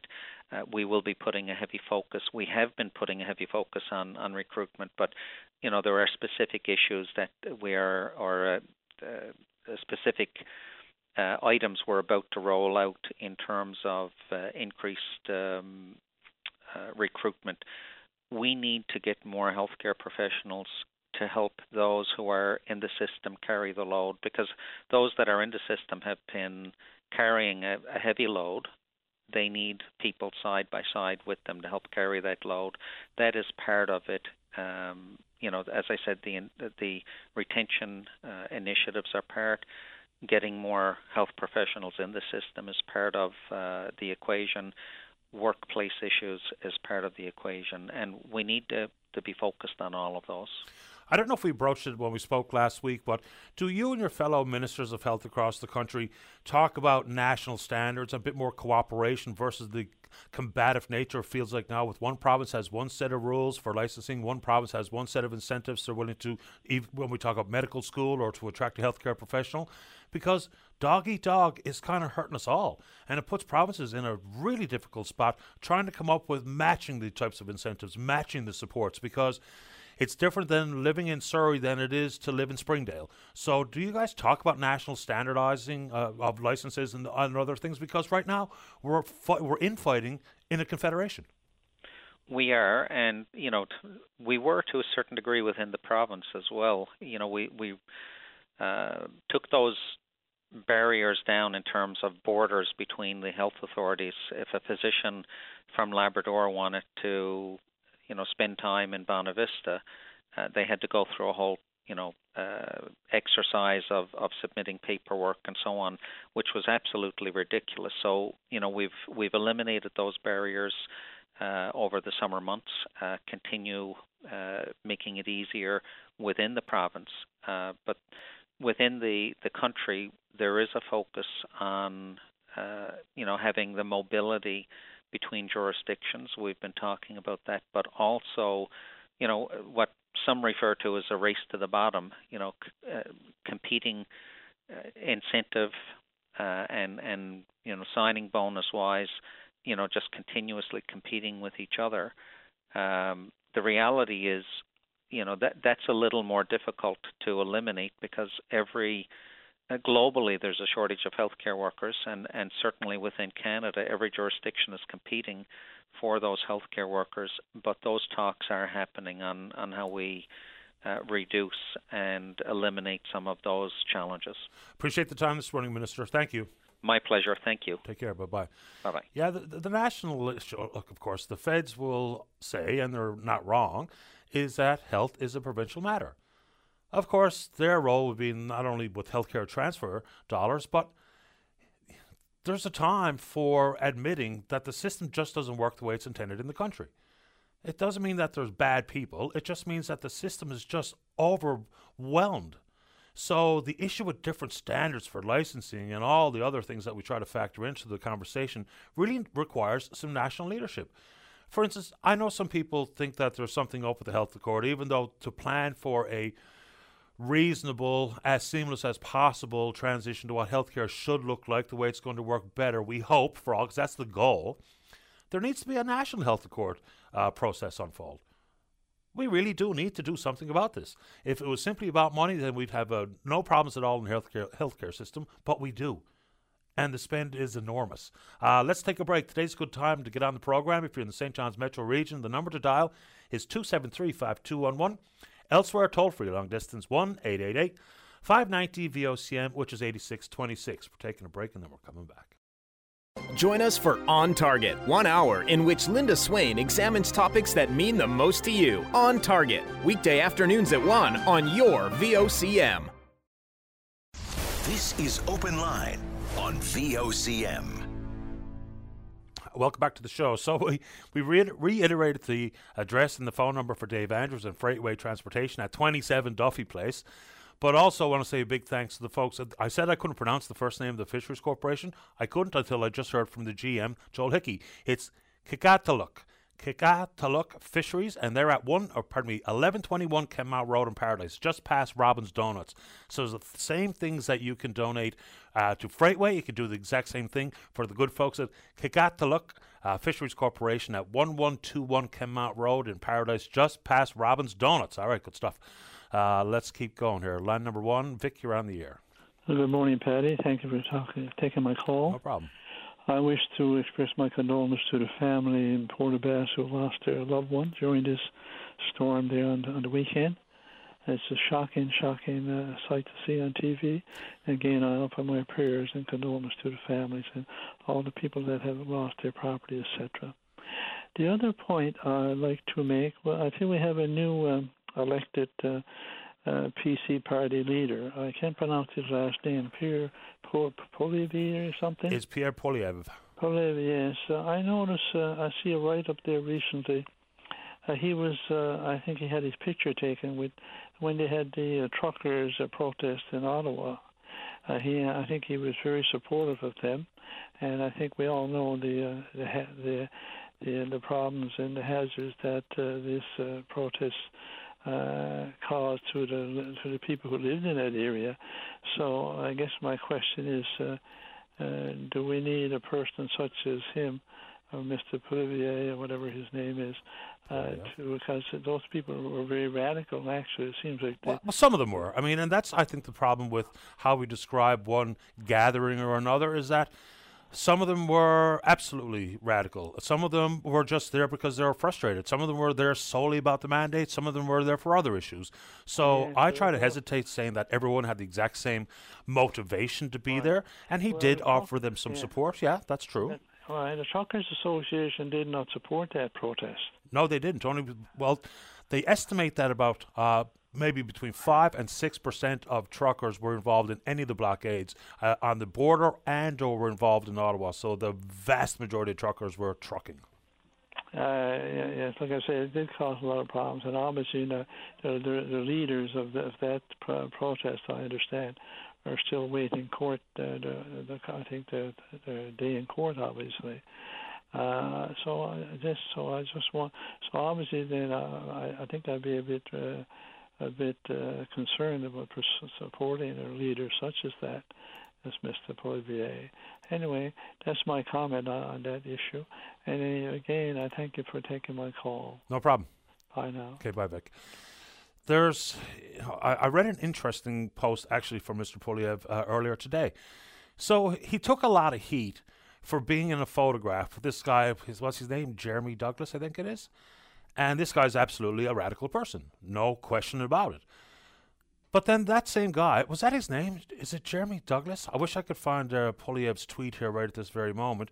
Because, if you just find yourself in a photograph with someone, doesn't necessarily mean that you subscribe to that person's leanings or ideology or utterances. Now, you have to be cautious as a political figure about the type of people that you draw as supporters. That's just nature of the beast as well. So, coming at him full hog or hog wild because he was in a photo with someone is probably the strange way to approach why someone who is like this Jeremy fella would be attracted to. Jeremy McKenzie is his name. Absolutely right. Thank you for that, Fonz.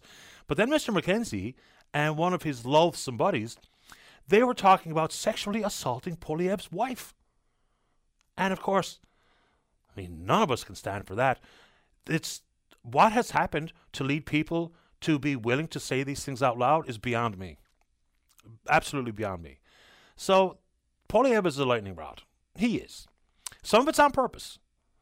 So there will be time to ask him important questions, but it'll be time, I think, shortly for Mr. Poilievre to be willing to want to answer some more important questions. Yes, everything associated with affordability and cost of living, people need to have real plans. We can all easily say out loud that it's a problem, because it is a problem, right? It's just the reality for so many people as they look into their wallet or check their bank account and see the bills piling up in their mailbox and trying to struggle to make ends meet. But we really need some more serious discussion about things like inflation. I don't pretend to have a high level of understanding to deal with the completes of the ins and the outs of inflation. But there's lots of contributing factors if we're going to look around and be honest with ourselves. Is some of it based on the amount of money flowing from the federal government into the economy? Plays a role. The concept that the inflation package announced there a couple of weeks ago, which is valued at about $3 billion, that was about dental care and a one-time $500 for the Canada Housing Benefit recipients and a bump in the GST. And, the immediate comment was that money going into the hands of people further exacerbates an already standing problem with inflation. Does it? I don't know. But if $3 billion into annual GDP, which is in excess of 1.6 trillion American dollars, then I don't know, do we exaggerate it to make political points, or are we actually getting a real understanding of where we are, how we got here, and how we get out of here? To that end, and of course, this was organized well before there was a firm understanding of how bad Fiona would be. There's a well-known, notable, and I think highly respected economist and professor at the University of Calgary named Trevor Tome.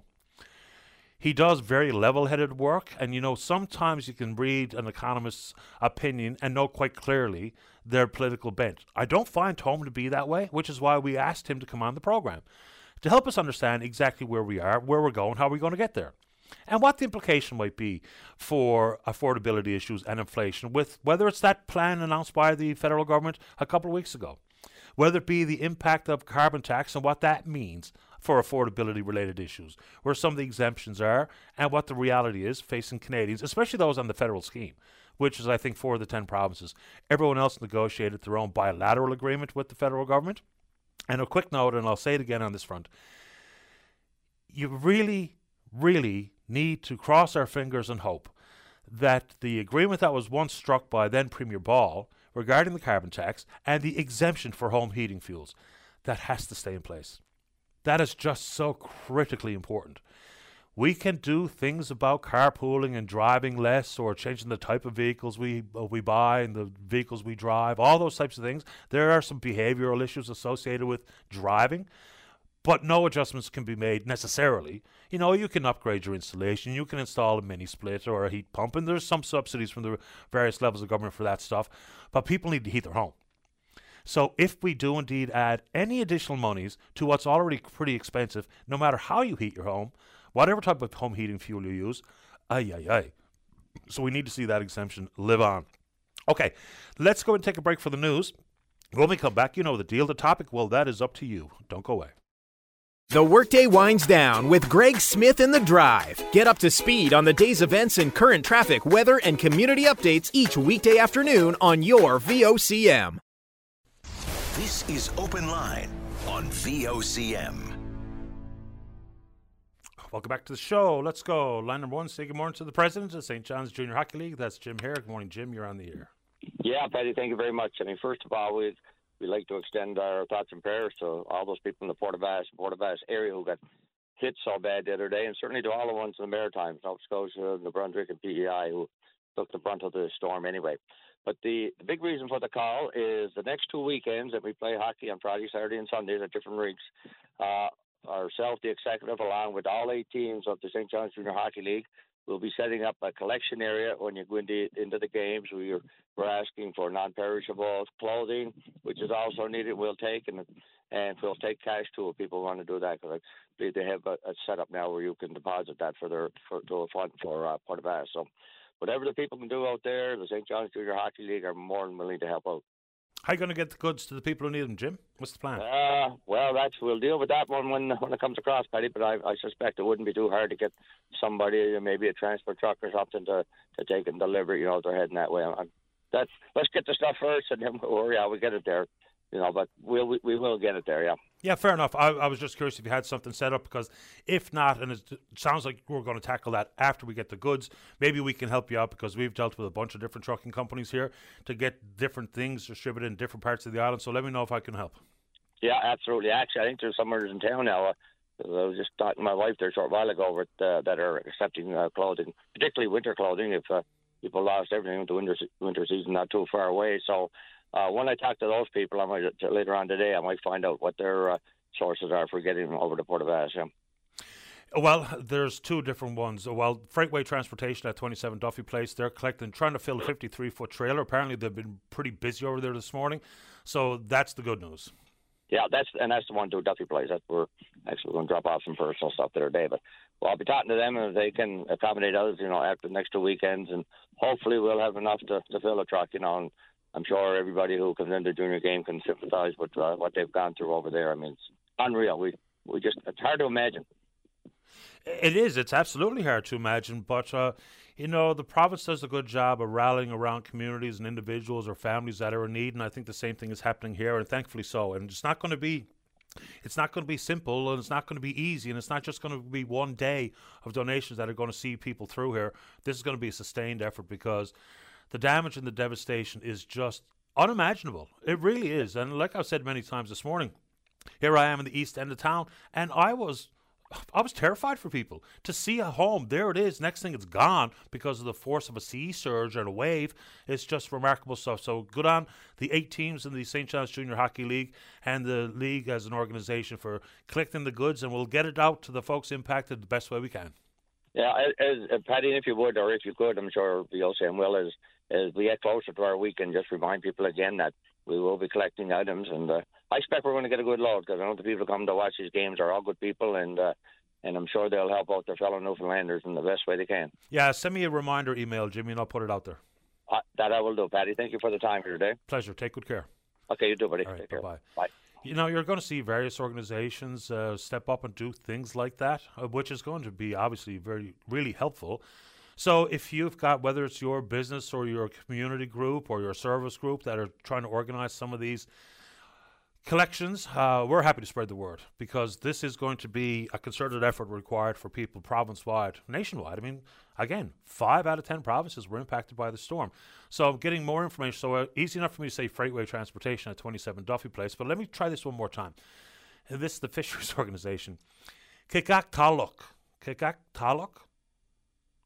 I think I'm getting closer. But they're, of course, at 1121 on Kenmount Road in Paradise, just past Robin's Donuts. They're going to be around all day collecting your donations as well. So it's Kikak Taluk. Boy, trying my best. And okay, there we go. So I just got another email from a trucking company also stepping up to the plate, and we've spoken with this gentleman in the very recent past. That's Chris Howlett at Akita Equipment. They're planning one on Thursday for drop-off at their location at Paddy's Pond, and the truck will be in the port the very next day. So bravo to folks at Akita Equipment. You're going to see these companies do a lot because, you know, especially if you're just focusing on Port aux Basques alone.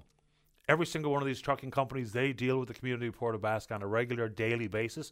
So they'll, of course, be quick to try to help out. So good on Chris Howlett at Akita Equipment, Dave Andrews at Freightway Transportation, and Joel, I'll make sure I get Joel's name, Joel Hickey at Kikak Fisheries Corporation on Kenmount Road. Let's keep going here. Let's go to line number 2. Laura, you're on the air.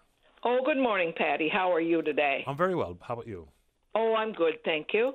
Patty, my reason for the call this morning is I chair the Hospital Foundation here in Stephenville. Mm-hmm. Yep. And first of all, I want to say, give my sympathies to the family of the woman that was lost in the disaster, and also to all the people that, our thoughts and prayers are with that family, and of course, and a thank you to all the people that helped to, find her body, because that's a very important thing in a case like that, to have closure. And we want to thank them for all their efforts, and of course all the people in the community that have been reaching out. And here in Stephenville, we have the Lions Club crowded this morning with volunteers and people dropping off clothes and other items for the people in Port aux Basques. And that's a way of showing, how communities get support from one another, and that's how we all get through these things that happen unexpectedly. Absolutely. We're good people, and when push comes to shove, people realize just how important it is, because I can't get over what I saw, and I don't even think any of us have really done the math on just how many people have had their lives turned upside down, and some of it forevermore. So let's keep doing what we can. It's going to be a big effort throughout the week and the month, and federal and provincial supports. Of course, municipalities play their own role, as will private sector. So let's see what we can do.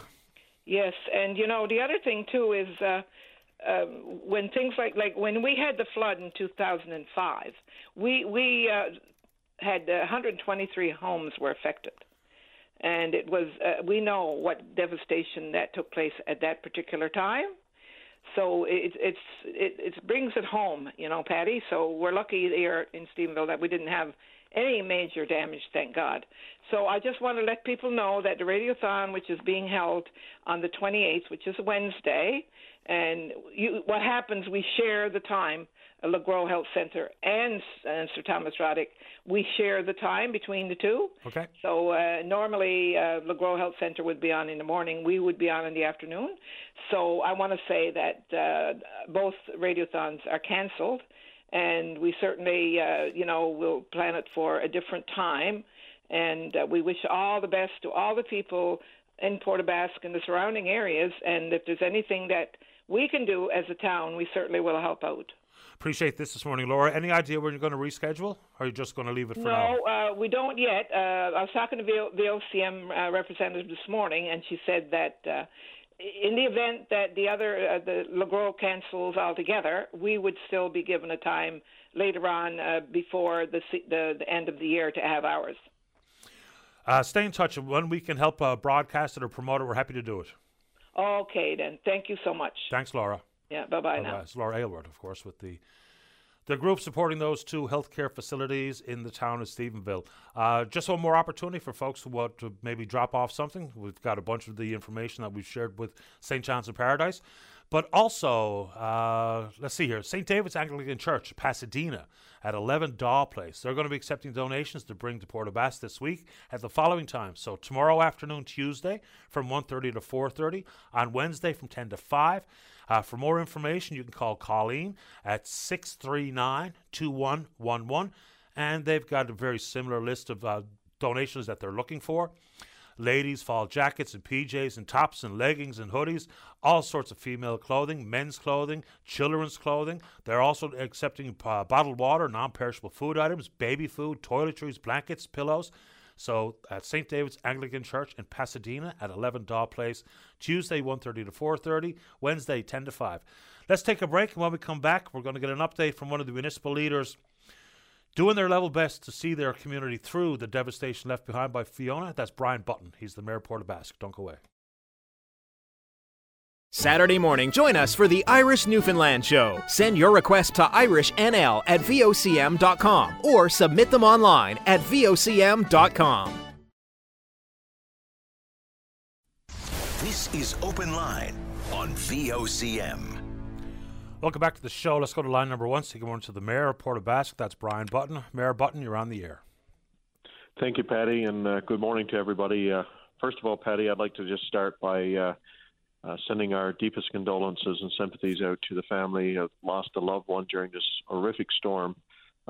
Fortunately, yesterday there was a recovery, and I'm sure that gives a little bit of closure for the family. But I want them to know, on behalf of all of us, we are certainly thinking about them, and we want to pass along our sympathies to them. And we feel the exact same way here this morning, Mayor Button. It's just absolutely devastating. It's heartbreaking to see what's happening in your community and surrounding area. Before we go any further, people will be looking to municipal leaders, including yourself, for guidance and support, and I'm sure you're inundated with those kinds of requests for your time and leadership. But how are you personally? It's been an emotional roller coaster. There's no doubt. Having to go around and hearing stories and seeing the devastation. You know, I'm not only the mayor of this community. I grew up in this community, and as I keep telling all the national news agencies, you know, we're a small community of 4,000 people. Everybody knows everybody, and their lives are lives that you've known about, and to see their lives turned upside down, it affects you in ways that you can't even imagine. And that's what we're going through as a mayor of our communities, and as people, volunteers. You know, we're volunteers, and we're trying our best to keep this all together. Fortunately, now we're moving to that stage now where we have a lot of help coming in and a lot of things coming our way. But from a personal standpoint, it has been a real roller coaster of emotions. I can tell you that. So where are we this morning? Well, today is, we're getting some people here on the ground now. Some government officials, our MP, good Minister Hutchings, have arrived with, her staff. We've had engineering parts of things from the province that are starting to arrive. We found out now last evening the province had requested an FRA, and it's been signed off by the federal government now to get some military assistance into our community as well, that we're going to need for various things. We started this morning. We started a rollout of contracting companies that we have in the area to go out, and some places where we need to push houses off roads, structures off roads where we need to be able to get in there to be able to do things. We've still deemed certain areas as unsafe, and not sending people back, and I can explain a little more on that as we chat here. But the process now is I guess what I have to say to our residents in our community to get an understanding of it, this is bigger than anything that this municipality can handle. And the magnitude of this storm is so widespread throughout our community that this is going to take time. There's so many pieces and so many moving pieces of it that, it's just, we've got to take our time and do one step at a time, because we're still trying to protect public safety. And so as we go along in that, I know people are probably, and I can understand it. I can feel the anxiety. So people's patience level is probably to the max. And but at this time, we all have to pull together. Like, I'll give you an example of some areas that we have safe or deemed not safe. There's structural damage and homes collapsed and homes on the streets. Now, on the other side of the street, the homes are okay.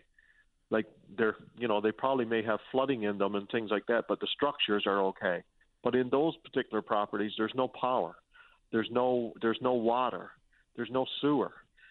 It's not safe to have people back in them, and it's not safe to have people roaming around the debris and everything that we have everywhere. So it's until we have the right people here on the ground that can make these decisions and tell us what's safe, and to make sure that we organize it properly so we protect public safety, it's the reasons why we're saying you can't go there.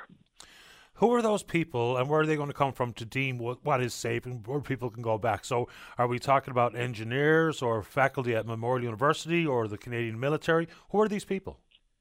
Well, they're going to be a combination of all of that, Patty. It's going to be engineers, it's going to be the military, it's going to be people with the knowledge that can work through this. Once we've determined and we've got all of our things, we're trying to set up an actual command post now with an actual number associated with an actual person working that. That's all in the process now of being set up here now. So, because as you can imagine that our telephones here at the town hall have been inundated with phone calls. My phone has been burning with messages that's on it, and I apologize to anybody that I haven't gotten back on the messages, even if they've been the simplest message. So we're going to have something where we can put someone in place where we can take that and direct where the things need to go and where we need to get it. Because, as I said, this is not an overnight process. It's going to be a long process. People want to help, and we've been talking about different organizations and efforts being made here on the east coast of the island, and I know it's going to be incremental steps, baby steps. And we're talking about donations of food and the like, but how are people who have been displaced even being housed? Can you paint a picture for us? Well, I guess if there's one plus side about living in a small rural community is there's a lot of family, a lot of friends and things like that. So there are a lot of people that are with family now, with friends now. We do have an evacuation center that we had set up in the St. James Regional High School. We had people housed in that last night. We were able to take people out of that and to put in the local hotels here to get a little more comfortable. It's been spread out. Some people we've been able to send back and get back to their homes because we've deemed that is okay for them to do so. It's safe to do so. And they have, we've had the power restored and those type things in that area. But for the other people right now, it's going to be looking at what we have. That's another piece of this puzzle that now we have to figure out where are these people going. Some people have lost everything that they own, everything. The only thing they live with was the clothes on their back, and that's all we have. There's nothing to go back to go through to see if you can find something. There's nothing there to find. So we need to find now it's going to be the process of finding where do these people go for the long term. The short term has been handled really well. And now we're getting in the process where we need to determine and find out where do these people go for the long term. Describe the type of coordination you and other municipal leaders are engaged in at this moment in time? Because, you're going to focus in on your own community. And you have, I can only imagine the activity on your telephone. But talk about the municipal cooperation, because it's not just in Channel Port of Basque. It could be in Burnt Islands or in Burgeo or what have you. So what's the type of conversation you're having with your fellow municipal leaders? We've been doing conference calls, and that's the thing. We've been doing conference calls with the EMO Center and the province and with all of our communities that have been affected here on the southwest coast of the island. It's not only Port of Basque. We have communities along the coast, Margaree has sustained damage, Isle Mort, Burnt Islands, Rose Blanche, all those type of communities that have sustained damage, and they have things going on. We're in this together. They've lost the things in their community. So we've been reaching out to each other and finding out, and the people that are here on the ground are also going to be on the ground in their areas. So this is a large picture that spreads from our community to other communities as well, and so it's a big working piece. Well, you can certainly feel free to use this program and everyone here at VOCM and VOCM News. When information needs to get distributed to the residents in and around Channel Port of Basque or anywhere else, please do whatever you need to do to get us or bring us in the loop. Patty, if I could take just one more minute, sure. If I could, just a couple of announcements on that so our public will know, because we're taking calls on that. We still have areas in our community that we had closed, like Water Street East, Clement Crescent, Knotts Avenue, over in Regional Street and Lakeshore Drive. Those streets and those areas are closed because they're impassable. Those areas that we've deemed unsafe, and until we determine and have the proper people here and that we can make some decisions on how we get people back in to do things, we're going to keep it remain like that. Maybe as we go along here, we'll have messages out where things change. But a big one for people to know about, a real big one, is the Grand Bay West Bridge that connects the Grand Bay West area to the rest of Port of Basque. That bridge it's been deemed unsafe. It's not passable by a vehicle nor pedestrians walking across the bridge. We're putting more barricades in that area, and the barricades could be done now as we speak. But there are more barricades that are going in that area. So if people are thinking even that they can walk across there, we're telling people not to do that. It's been deemed unsafe, so we want to keep people out of that area. It's very important that you follow the instructions on that. We wish you good luck, and we're happy to help whenever we can.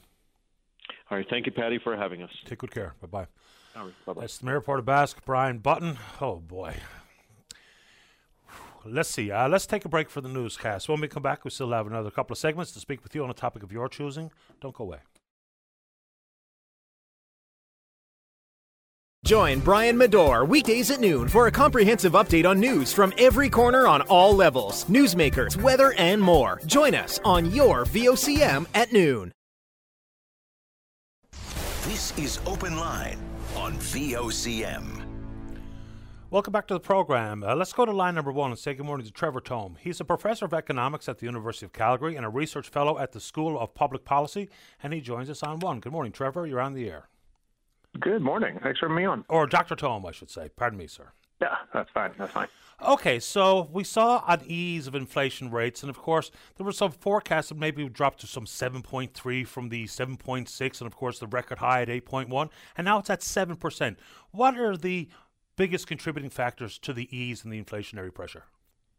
Well, that drop that we've seen over the past 2 months, as you noted, from 8.1 to 7, that's really driven by one factor, and that is energy prices falling from their highs that we saw back in June. So global oil prices, that affects inflation because it leads to higher costs for fuel at the pump, for home heating oil, for natural gas, and that's a big component of consumer spending in Canada. And so when those prices fall, that directly lowers the rate of inflation. That's really the full story here that we've seen over the past 2 months.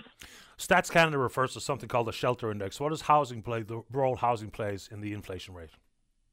Well, inflation is a measure of average prices of the goods and services that we buy as consumers. And so that includes shelter, it includes rent, it includes the cost of owning a home, like mortgage interest costs. Things have things of that sort. It also includes a measure of what Statistics Canada calls homeowners replacement costs. So they try and measure how much our homes wear out from one year to the next. And so they add that in. So it's really how much we as consumers are spending, if you will, on shelter, whether owned or rented. And that some parts of it are rising right now, like mortgage interest costs because of higher interest rates. But other parts are falling, like home prices overall are leading to decreases in what we measure that depreciation rate to be.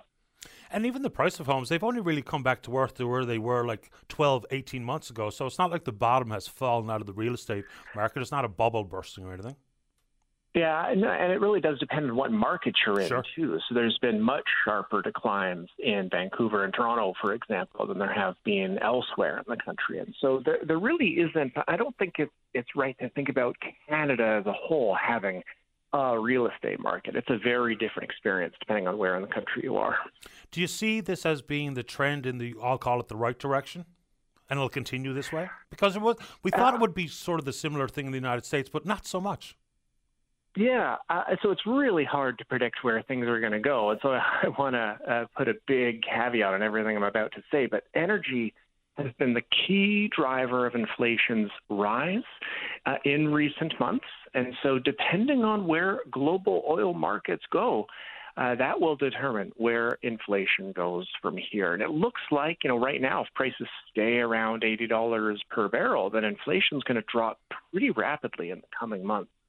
Help us understand the relationship between the consumer price index and the price we pay in the grocery store. So in August, consumer price index fell, I think, 0.3%, but grocery stores gained almost 11%. What's the relationship between the two? Because it's hard to square that circle. The ease in the inflation rate, some of the affordability issues, but price of food, for instance, skyrocketing. Mm-hmm.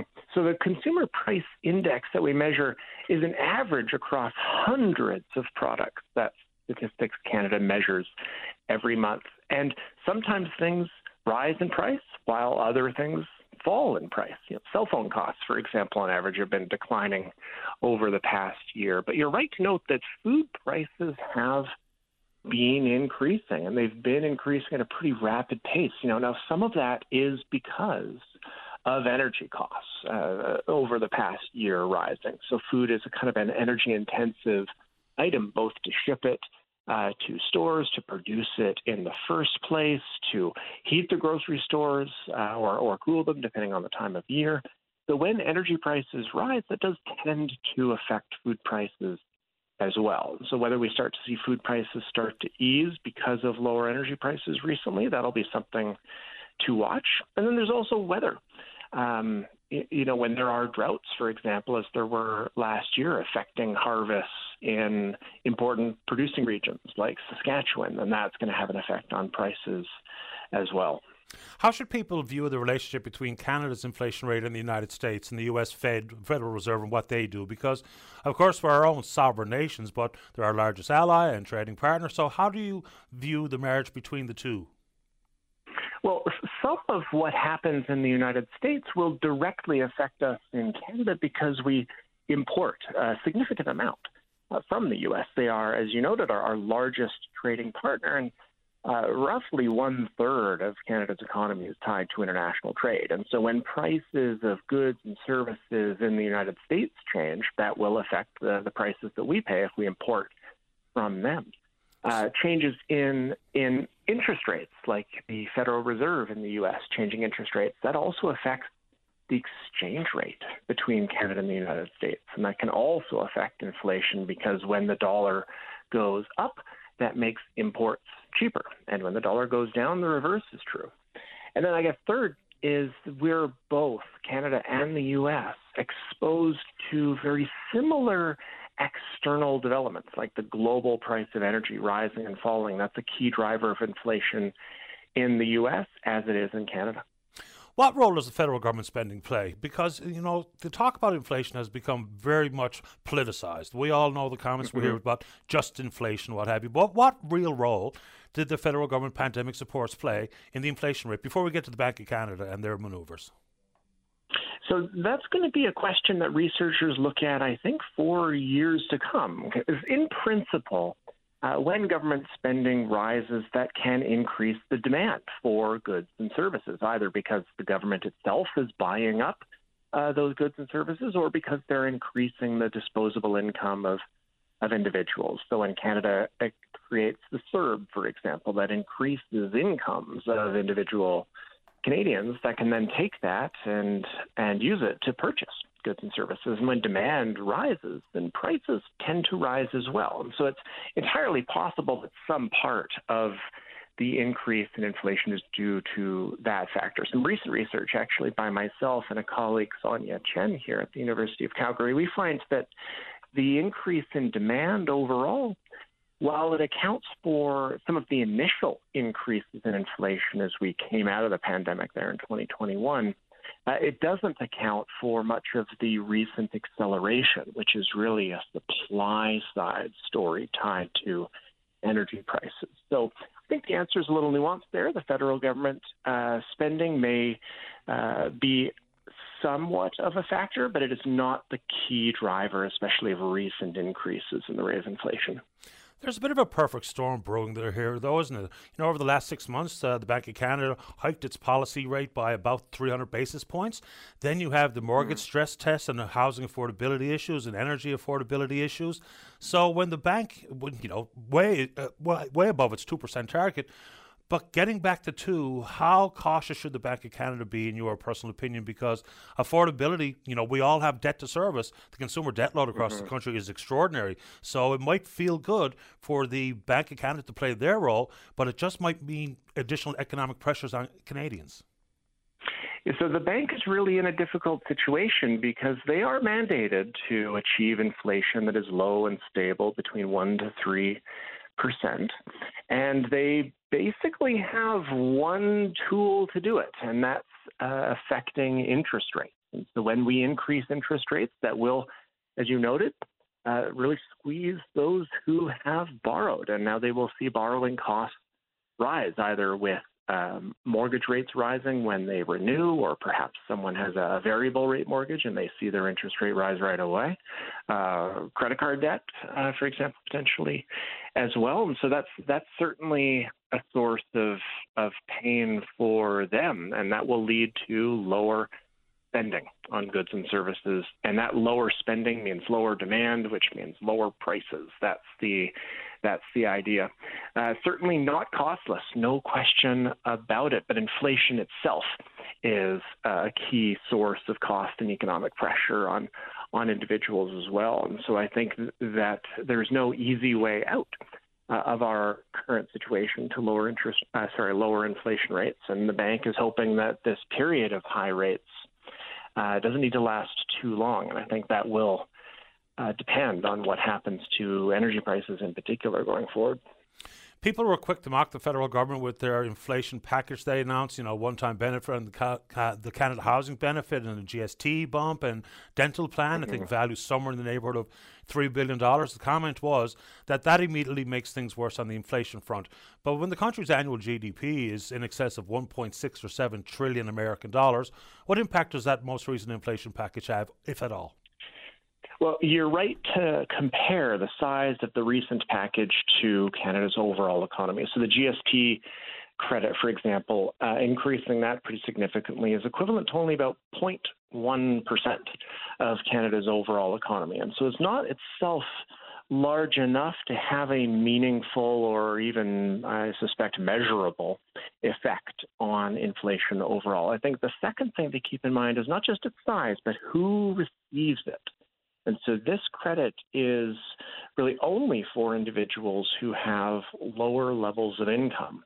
And inflation has been a particularly intense burden on those individuals because they tend to spend a much higher fraction of their income, saving very little, and on average actually taking on debt over the past few months to handle the rising prices. And so this GST credit, I suspect much of it will be used just to offset some of the borrowing that those individuals have done rather than it being spent on new goods and services. And so if that's the case, if this boosted credit goes towards lowering debt or saving of those individuals, then it won't be a source of inflation pressure. Yeah, and by and large, low and middle income or people, they spend where they live, as opposed to spend out of country or what have you. And that GST bump impacts, I believe, somewhere in the neighborhood of 11 million Canadians. So it remains to be seen what that is. Let's talk about global supply chain because, of course, again, it's a political leaning conversation. It's about Justin Trudeau, or it's about the Bank of Canada, it's about Tiff Macklem, or it's about the war in Ukraine. We know that the global supply chains have been fractured. There's a lot of recovery has been achieved over the last 12 months, I would suggest. But what do we need to know about that impact on our inflation rate here in this country? So I think that was a big part of the story, especially early on. And these supply chains, it might sound pretty abstract, but I like to think of it as really just literally the ports being clogged full of more goods than they normally handle, or the number of trucks and rail cars available to ship those physical goods. So during the pandemic, consumers kind of shifted away from spending on services. These are activities that involve a lot of interpersonal contact and switch that spending to goods. And so we had an increase in just the raw volume of stuff that people were buying, and that did lead to port delays and shipping delays and higher costs to even get a container in the first place. And so those additional costs and time involved did increase prices because it made shipping more costly for the businesses involved. And I think that's eased quite a bit recently. So it's not really something that's contributing to recent accelerations in the rate of inflation, but just the volume of goods rising as quickly as they did beyond the capacity of many ports or shipping companies to deal with was an important factor. The Bank of Canada and their monetary policy levers are clear. Not that I understand all the ins and outs of it, but what could and should government be doing here? Because you talk about self-sufficiency and being more self-reliant and not having a full reliance on a global supply chain for so many products that we do import. So what does government do? So I think, what government does depends on which area of government we're talking about. So the Bank of Canada is one component of the federal government. It manages its day-to-day activities independently of the elected officials, but it really just has the one tool, increasing interest rates. And so that's the tool that they're using right now to slow economic growth and bring price pressures down, as central banks around the world are doing. And so I think that's appropriate because that is their mandate and that is their tool. The federal government can respond in ways that we have been seeing, supporting with targeted measures individuals who are feeling particularly intense strain from higher prices. So that's income support programs like the GST credit. The feds can also, if they want, pursue policies that might have a direct effect on prices. So various proposals have been made, for example, dropping tariffs on imported products that can lower prices because it's a tax on a good that we purchase from abroad. Others have called on the feds to lower taxes on gasoline, for example. I don't tend to favor that approach, but it would be something that would affect an important item that we buy. And the government of Alberta, for example, has done that, and it has measurably lowered energy prices here. But because most of the factors contributing to rising inflation rates today are external in nature, there's not a lot of easy tools available to the federal government to bring inflation back down to a normal level. So I tend to think that monetary policy, increasing interest rates, that'll be a big factor leading inflation to return back to normal, but it's not quick. It takes time for these policies to work, about 1.5 to 2 years potentially for the full effect of increased interest rates to manifest themselves in the economy. So I still think we have some time to go. Yeah, and speaking of consumer debt load, curiously, with the highest wages in the country and the lowest taxes, Albertans have the highest consumer debt load, excluding mortgages in Canada, and we're second. So that's not a good position to find ourselves in. I really appreciate making time for the show this morning, Trevor. My pleasure. Anytime. Take good care. Take care. Okay, bye-bye. It's Trevor Tome. He's a professor of economics at the University of Calgary. Final break of the morning. Don't go away. Weekday mornings from 5:30 to 9. Jumpstart your day with Jerry Lynn Mackey and Ben Murphy. Newsmakers, traffic, weather, and more during your VOCM morning show. This is Open Line on VOCM. Welcome back. Let's go to line number 2. Good morning, Dorothy. You're on the air. Hi. I just wanted to let you know my thoughts and prayers are with the people in Port aux Basques and surrounding areas, and don't give up the faith. Keep your faith in God. But my problem is I have a son dying of ALS. He's paralyzed now 18 months. And Provincial Home Care has been sending their workers out. But they just don't have enough. Now, a friend from Alberta trained Dominic's son, Dominic Fuhr. That's who's dying of ALS. And his son wants to come and work with him. He's fully trained now, but because he's Dominic's son, they don't want him to work with him. We're 2 weeks now waiting for approval. And as we sit now, we're short 3 workers. And here is Dominic's son, trained, ready to come in and look after him. I can't do it anymore. I fractured my back trying to move Dominic. Oh, my, I'm so sorry to hear this. What's involved with the approval for someone who simply wants to come in and help? What needs to be done? Training. Training is what's needed. But my nephew my grandson is trained 2 weeks now. And they won't let him come work with his father.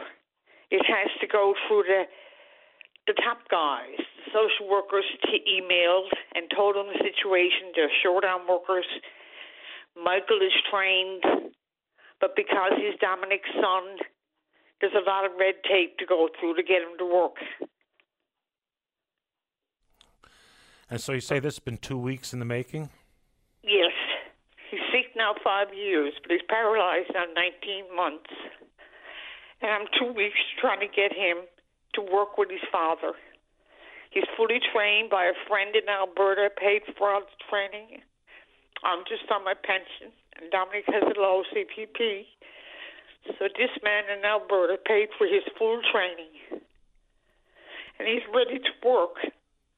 But red tape is there, and we're waiting 2 weeks now for permission to have his son work with his father to take care of him, paralyzed from the neck down, and he can't speak. I don't know what the red tape is concerned. If a son can't work with his father, Provincial Home Care is doing the best they can. But Dominic is a special case now, being paralyzed. You need special workers. All I'm looking for is someone to speak up and help get some of this red tape cut so Michael can go to work with his father. Whose office are you dealing with? Are you dealing with the Department of Health, or who are you dealing with for this approval? Eastern Health. Okay. Now, my social worker has emailed the powers to be a couple of times, but there's still no word back from them. And Provincial is willing to hire him. They're just waiting for the okay for the son to be able to look after his father. Well, I can hear the stress in your voice, and I hope this gets solved immediately. I do know someone who's involved in that process at Eastern Health. I'll just zip them off a note and see if they can give me some sort of idea about when this is going to happen, because you need the help, and I hope you get it right away, Dorothy. Take good care of yourself. Let's see what we can find out. Thank you. Bye-bye. Bye-bye. Oh, boy. All right, that's the show for today. And we will indeed pick up this conversation again tomorrow morning right here on VOCM and Big Land FM's Open Line. On behalf of the producer, Fonz King, I'm your host, Paddy Daly. Have yourself a safe, fun, happy day. We'll talk in the morning. Bye-bye.